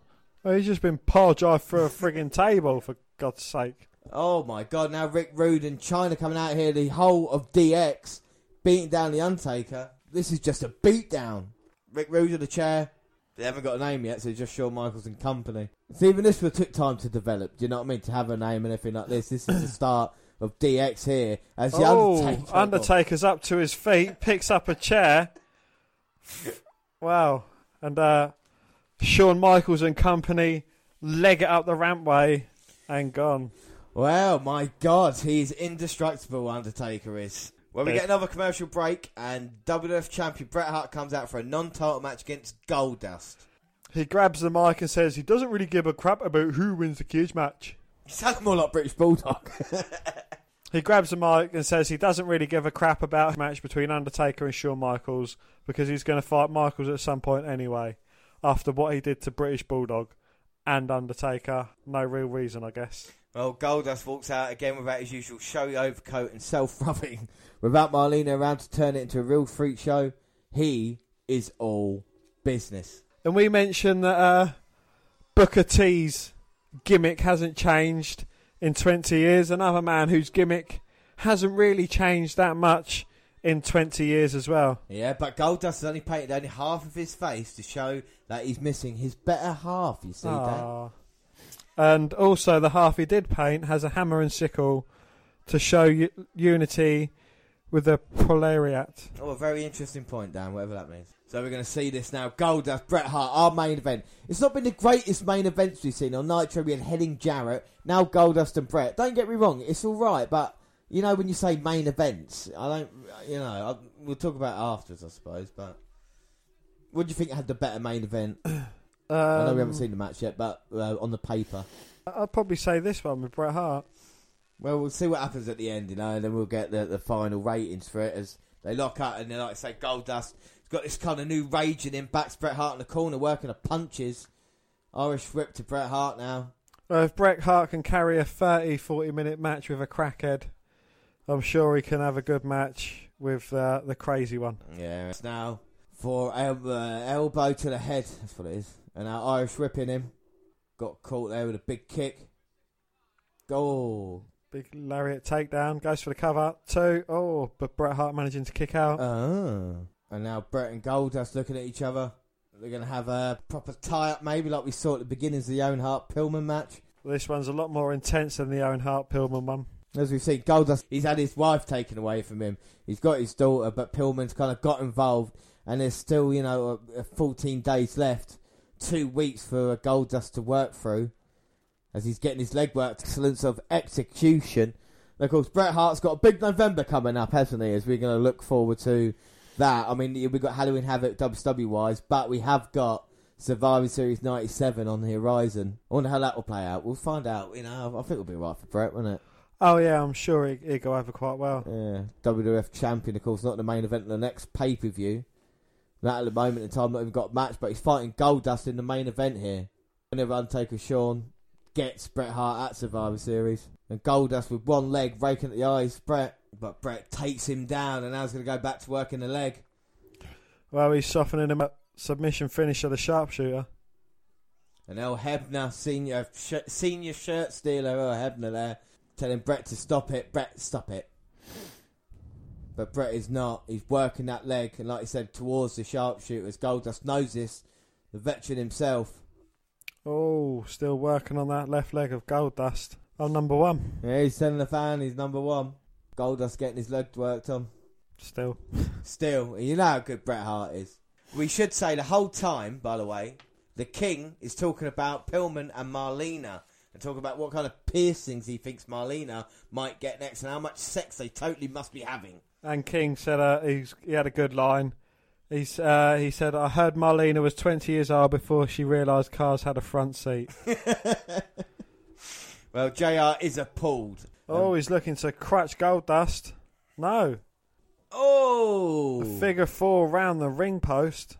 Oh, Brett wearing down that leg beautifully there. Figure 4 is going to cause all sorts of pain. Brett's got Goldust. Referee's counting. He's going to be disqualified in a minute. Oh. Breaks at 4 99/100ths. And, oh my God, who's that walking out? Who's that? Shawn Michaels. Well, Shawn Michaels with the European Championship. Look at him smirking.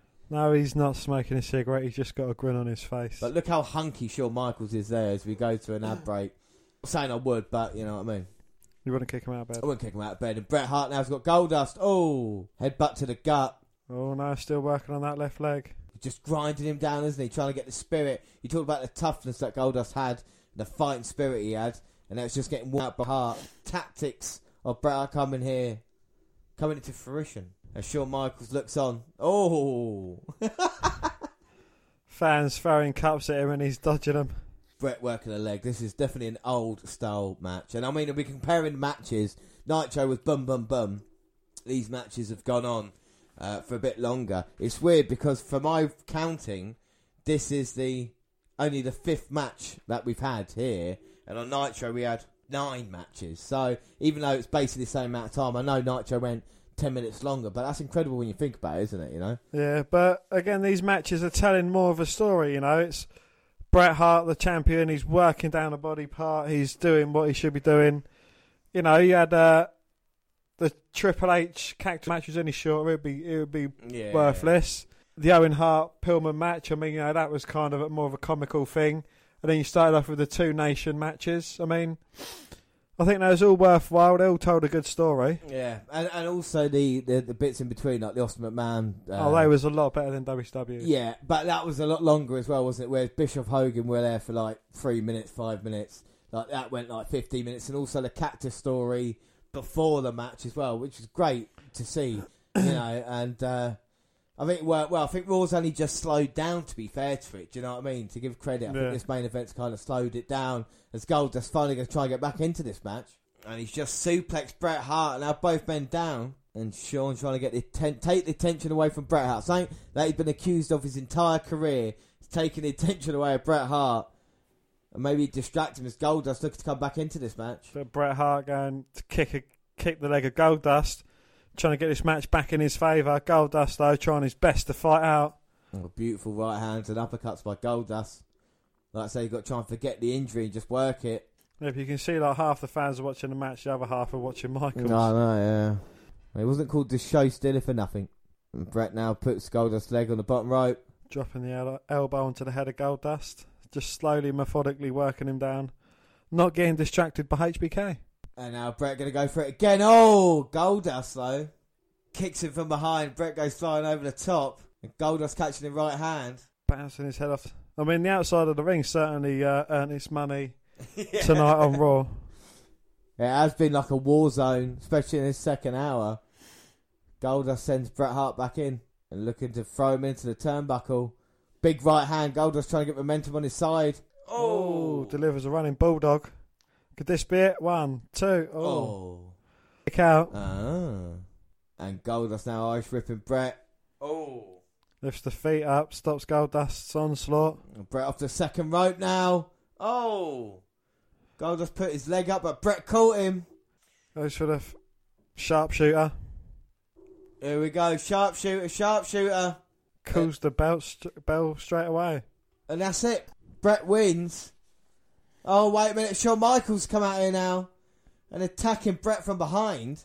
But Bret Hart up to his feet, fighting back at Shawn Michaels. Oh, my God. Back and forth between these two men. Bret sending Shawn Michaels all the way back to turnbuckle. And here comes Hunter Helmsley helping out his man, Bret. And he's followed by China. Both have beaten him down. Here comes Owen Hart. Going to help out his brother. Calls the Hart Foundation. Oh, my God. Bulldog coming out here. He's just put the crack pipe down and limping his way out to the ring. Well, of course, the leg was injured by Michaels at one night stand. Coming out here, barely be able to walk. Rude comes in now, tries to work behind. Rude's fighting Bret Hart. Here comes Jimmy Anvil. It's the Hart Foundation versus DX. Wait a minute. Out comes Undertaker. And he's just hitting everything in sight. Well, he sent Bulldog out. He sends Anvil out. Right hand to Helmsley. Michaels and Brett fighting in the middle of the ring. Can't see Undertaker. Oh, Taker grabs them both by the throat. Oh, no. Oh! Double choke slam. Oh, my God. The dead man sends a message as we go off the air. My God. What do you think of the end of Raw, Dan? Well, Hogan's just shown everyone why he... Hogan? Undertaker's just shown everyone why he that he wants to be champion, I think. Honestly, unbelievable, and we know that whoever wins their Hell in a Cell to him, Michaels will get there. But we saw Bret Hart having a go at the Undertaker Michaels early. We saw what Michaels did to the Undertaker. Double chokeslam to end the show. And what an episode of Monday Night Raw, Dan. What did you think of that episode? I thought it was great. Told a brilliant story, a lot of moments in history, and very entertaining. Unbelievable, really, really enjoyed of Raw here at MSG. So we'll do exactly the same what we did with Nitro, Dan. We'll have a look. And what do you think had the Raw? What did you think of this look out of 5? I don't know. It looked a bit cheaper to me, even though it was Madison Square Garden, the historic Madison Square Garden. I still think that only looked a 2.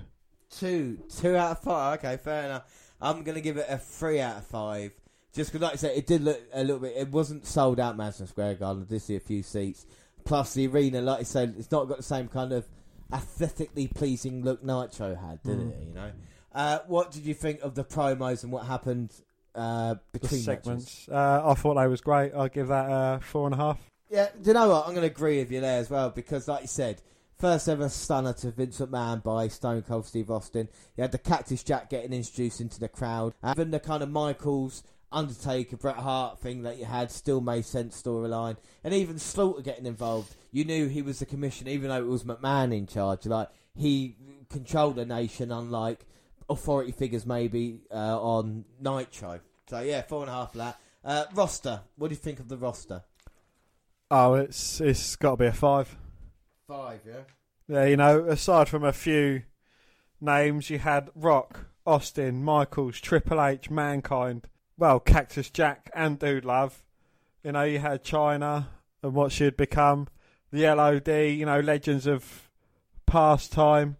You even had, the Godfather, D'Lo Brown, even, with him and the Godfather as well, who's still around today. Yeah, no. Goldust, who's still around today. Like you said, The Rock wasn't fully formed, wasn't he? It was the beginnings of Austin as well. I think The Undertaker was probably one of the best parts of it, what I mean? I'm just talking at the time, we know Michaels. I'm going to say maybe, like, with a nation, would I switch them for, like, Booker and Goldberg or Mysterio, I've got to go, I'll say with Raw a 4 out of 5 because, like I say, in a couple of years' time, it will be the best, but I'm just going to mark it down a little bit for that. Matches. What do you think of Raw's matches? I thought that was a lot better. What did I give? For matches, you go 3 out of 5 for Nitro. I'll have to give 4 for Raw because there was less of them, but it was quality, not quantity. They told a better story, even though majority of them did have a bit of a screwy finish. But it still told a good story between a lot of them. Well, yeah, I'm going to give Raw 5 out of 5 for matches, just because the Cactus Helms best match we've seen of the night. So I think for me, that beat it down. I'd rather see 5 to 10 minute matches than see 9 2 to 5 minute matches, if you know what I mean. Yeah. So I think for me, Nitro 1. And rating for the show overall, what would you give it? I'd give it a 4.5. 4.5. 4.5. I'll tell you what. I'm going to give it a 5 out of 5. The Raw, because the reasons for it is, like you say, in 1997, Raw didn't win the ratings once, and I think if people had given it the chance earlier on, yes, it would be thanks to Austin McMahon that they would break it. But like this show here, it kept me entertained for much longer than Nitro did, and it was only until the main event that I thought to myself, oh, okay, now it's time to think about the end here. And I think if it, but with Austin doing that to McMahon, the Cactus Jack thing, and all the other kind of shenanigans going on as well, I've got to give it 5 out of 5. So that does mean we've got to work out some maths now. Okay. So the look for Nitro, Dan, you gave it 3 out of 5. You gave 2 out of 5 for Raw. So for look, This is you. I'm going to work you out first, alright? So look, Nitro won. Promo, 4 out of 5 for Nitro, 4.5 out of 5 for Raw. So, oh fuck, why do you have to be so difficult? Promo. So yeah, Raw won 4 out of your 5 categories there. Raw won match, rating, roster, promo, look was where Nitro won. So, and also roster that tied with Raw. So Nitro got 2 points there. Raw got 4. 4.5. Right. So Nitro won. Look, this is fun, isn't it, man? How is it hard to work out maths? 4.5 is a higher number than 3.5. Yeah, but I still have got 5. I've got 5 numbers to do. So Raw won 3 out of my 5 ratings. Nitro got the other 2. 3 out of 5. What did you have again? I can't remember what you said. What was your score? 4 out of 2. 4 and 2. 4 and 2. So together, what's that? What did you say? 3 and 2. You 3 can't be and 4 2. and 2. Oh, you was 4 and 2. Yours 4 and 2. I'm 3 and 2. So that would be what? 7, 5, 6, 7, 7-4. So 7-4 to Raw. So Raw does win the Monday Night Wars here tonight. Then there you go. I told you that without even looking at it. You made it seem as if you was working out fucking pi to the end. Times it by 6. There we go. Well, anyway, next week we got the WNR123 kid. So we got the network roundup on that podcast. Anything else about Monday Night Raw versus Monday Nitro, Dan? So anyway, before we leave WCW Once and For All, fuck it, I've got to find it on here, haven't I? We've got one more thing, because I think at this moment in time, the episode of Raw from Madison Square Garden kicked Nitro's ass. So there is one moment from Nitro we're going to watch before we go. Alright, so Curt Hennig was featuring heavily in main events in Nitro, especially in September. We've seen Hennig last week going against Jeff Jarrett, and now he'll be going against Giant in the main event of WCW Nitro. And this just proves how popular Nitro was. It never lost in 1997, and you could have what you would call maybe a mid-carder in Curt Hennig in the main event, and you still win the ratings war, do you know what I mean? And every week, you know, Raw was trying to give you Undertaker versus, you know, Bret Hart, Shawn Michaels and people involved like this. And Nitro was like, no, we don't have to do that. We can build up towards pay-per-views. This is an interesting matchup, though. I mean, some people might not know they were faced the Perfect and the Big Show, and this is what we're getting here in WCW. What do you think the Giant? What do you think he looks like? I think he looks exactly like he is. You know, he looks like a giant. He looks a lot taller as well. I think it's because he's leaner, do you know what I mean? I don't know if it's just... this is when he was a bit more athletic, a bit more agile, you know, a lot younger, 20 years younger. And he looks in great shape. But fair play to Curt Hennig, who's been involved in angles recently as the Giant. Sitting on Curt Hennig's face. Yeah, very early stink face there. Hennig selling it perfectly going out of the ring. But like I say, Curt Hennig been involved, Four Horsemen. You know, that angle there, see if he'd be involved. He betrayed them, joined with the NWO. So he was treated as a kind of star in WCW, and the Giant now staring on. Suplexing Hennig there from the outside of the ring back to the inside. Easy, isn't it, for the Giant, just showing the power. What do you think of the Giant? Do you think he looks better with long hair? I mean, he came out for the gimmick battle royal. Well, not for the gimmick, but for the Intercontinental Battle Royal. He was clean shaven. I know, yeah. I think I prefer a show like this, you know. Like you say, it does look like a certified giant in that way, you know, just kind of size. And even though Big Show's, don't get me wrong, obviously he's big, but it's like Strowman now, doesn't it? In the leaner you look, for some reason, the taller. Well, Big Show now looks like Strowman does. Yeah. You know, well, the Big Show then, looks like Strowman does now. Especially more athletic, as the Giant tries to go clothesline Hennig. He moves out of the way, and the Giant kind of, I don't think, you know, he's so tall, he couldn't really land that properly. He landed with his head under the bottom rope somehow and nearly choked himself out. Heading with Kurt with punches to Giant just pushing him off. And now with the knees, and no, he can't hit this, can he? Going for the perfect breath. Oh, my Hits it. Goes God. for the cover. 2. Oh. The Big Show managing to kick out. But the strength there, that was Mr. Perfect, call it. The strength there, Hennig, managing to pick the Giant up, and the Giant now... with a bit of assistance from the middle rope, nips up, grasps Kurt Hennig round the throat and just choke slams him. Pins it. Go on, he's going for the pin. No, wait a minute. Oh NWO my God. God. Comes out. 6 Conan. Virgil. Bagwell. Yeah, Bagwell there as well. Vincent getting hit in the fucking face. 6 down. It's a 4-on-1 assault at the moment. And the Big Show's coming out on top.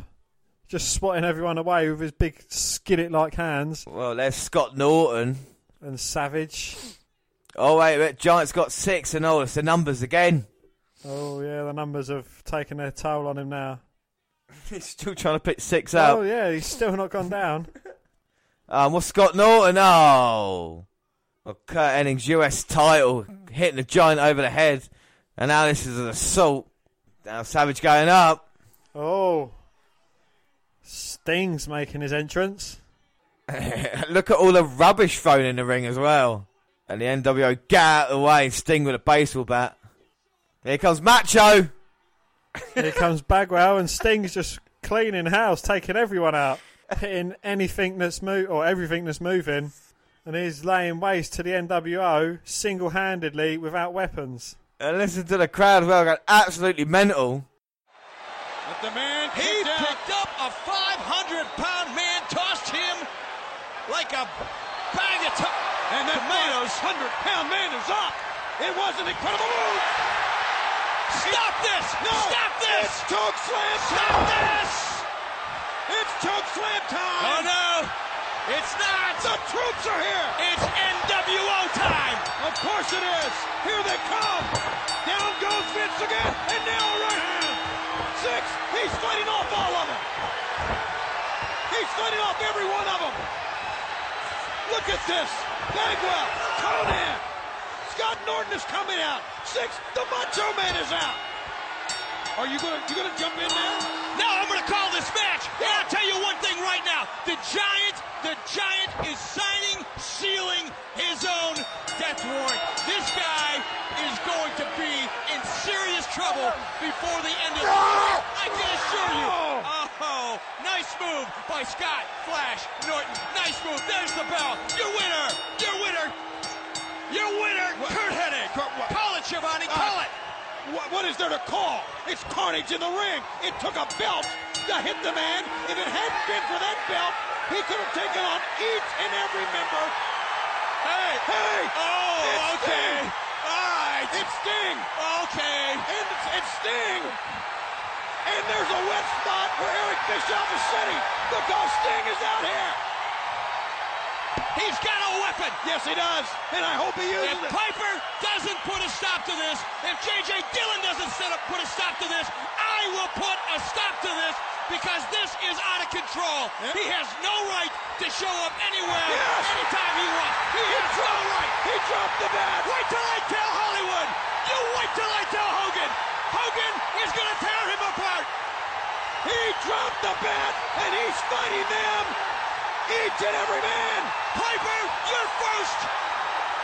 Sting, you're next. Yeah, the next man is the next man Sting is going to hit. No way. Yeah, down goes Savage. This is Piper's fault. Piper was behind this.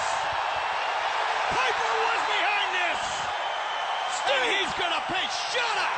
Again, down goes Savage. Shut up.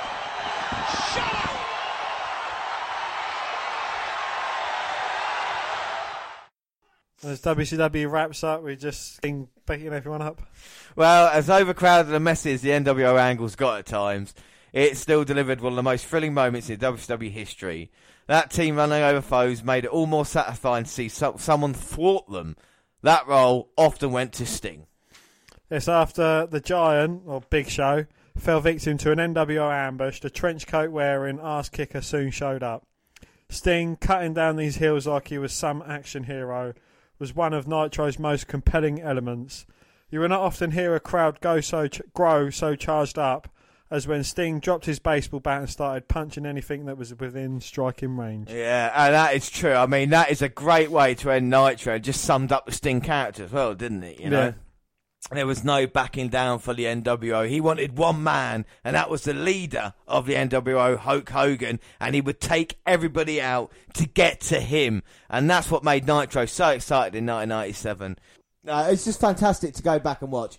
20 years ago, like we said, this happened, September 22nd, where, like we said, Goldberg debut, all the stuff, the great stuff on Nitro that we saw, and on Monday Night Raw as well. It's been fantastic. But if you want to contact us, tell us your favourite moments from 1997 or any moment in wrestling history, we're on Twitter at WWE Network Review or at Vince McMahon, WWE. I'm at J_Rollins. We've also got a friend on Twitter. Yes, we have. We've got Mini Chris Benoit, and he's just trying to make the world a better place. You can find him at Mini Chris Benoit. We're also on Facebook. You can come and find our page and give us a like with a WWE Network Review, or you can come and find me and add me as a friend. I am Vince McMahon. Across all the Google platforms, WWE Network Review on Google+. Send us an email to WNRpodcast@gmail.com, and on YouTube, subscribe to the WWE Network Review podcast page. We've got latest clips going up there, and podcasts go at the same time as do other places like SoundCloud. On your phone. We're on Speaker Radio, where we do our live shows, and of course iTunes, where you can download, subscribe, rate and review there. But what an episode it's been, Dan. And we're looking forward to, we've got Halloween Havoc in October, and of course Survivor Series 1997. But that is everything. Thanks for listening, everybody. We'll catch you next week. Bye. Bye.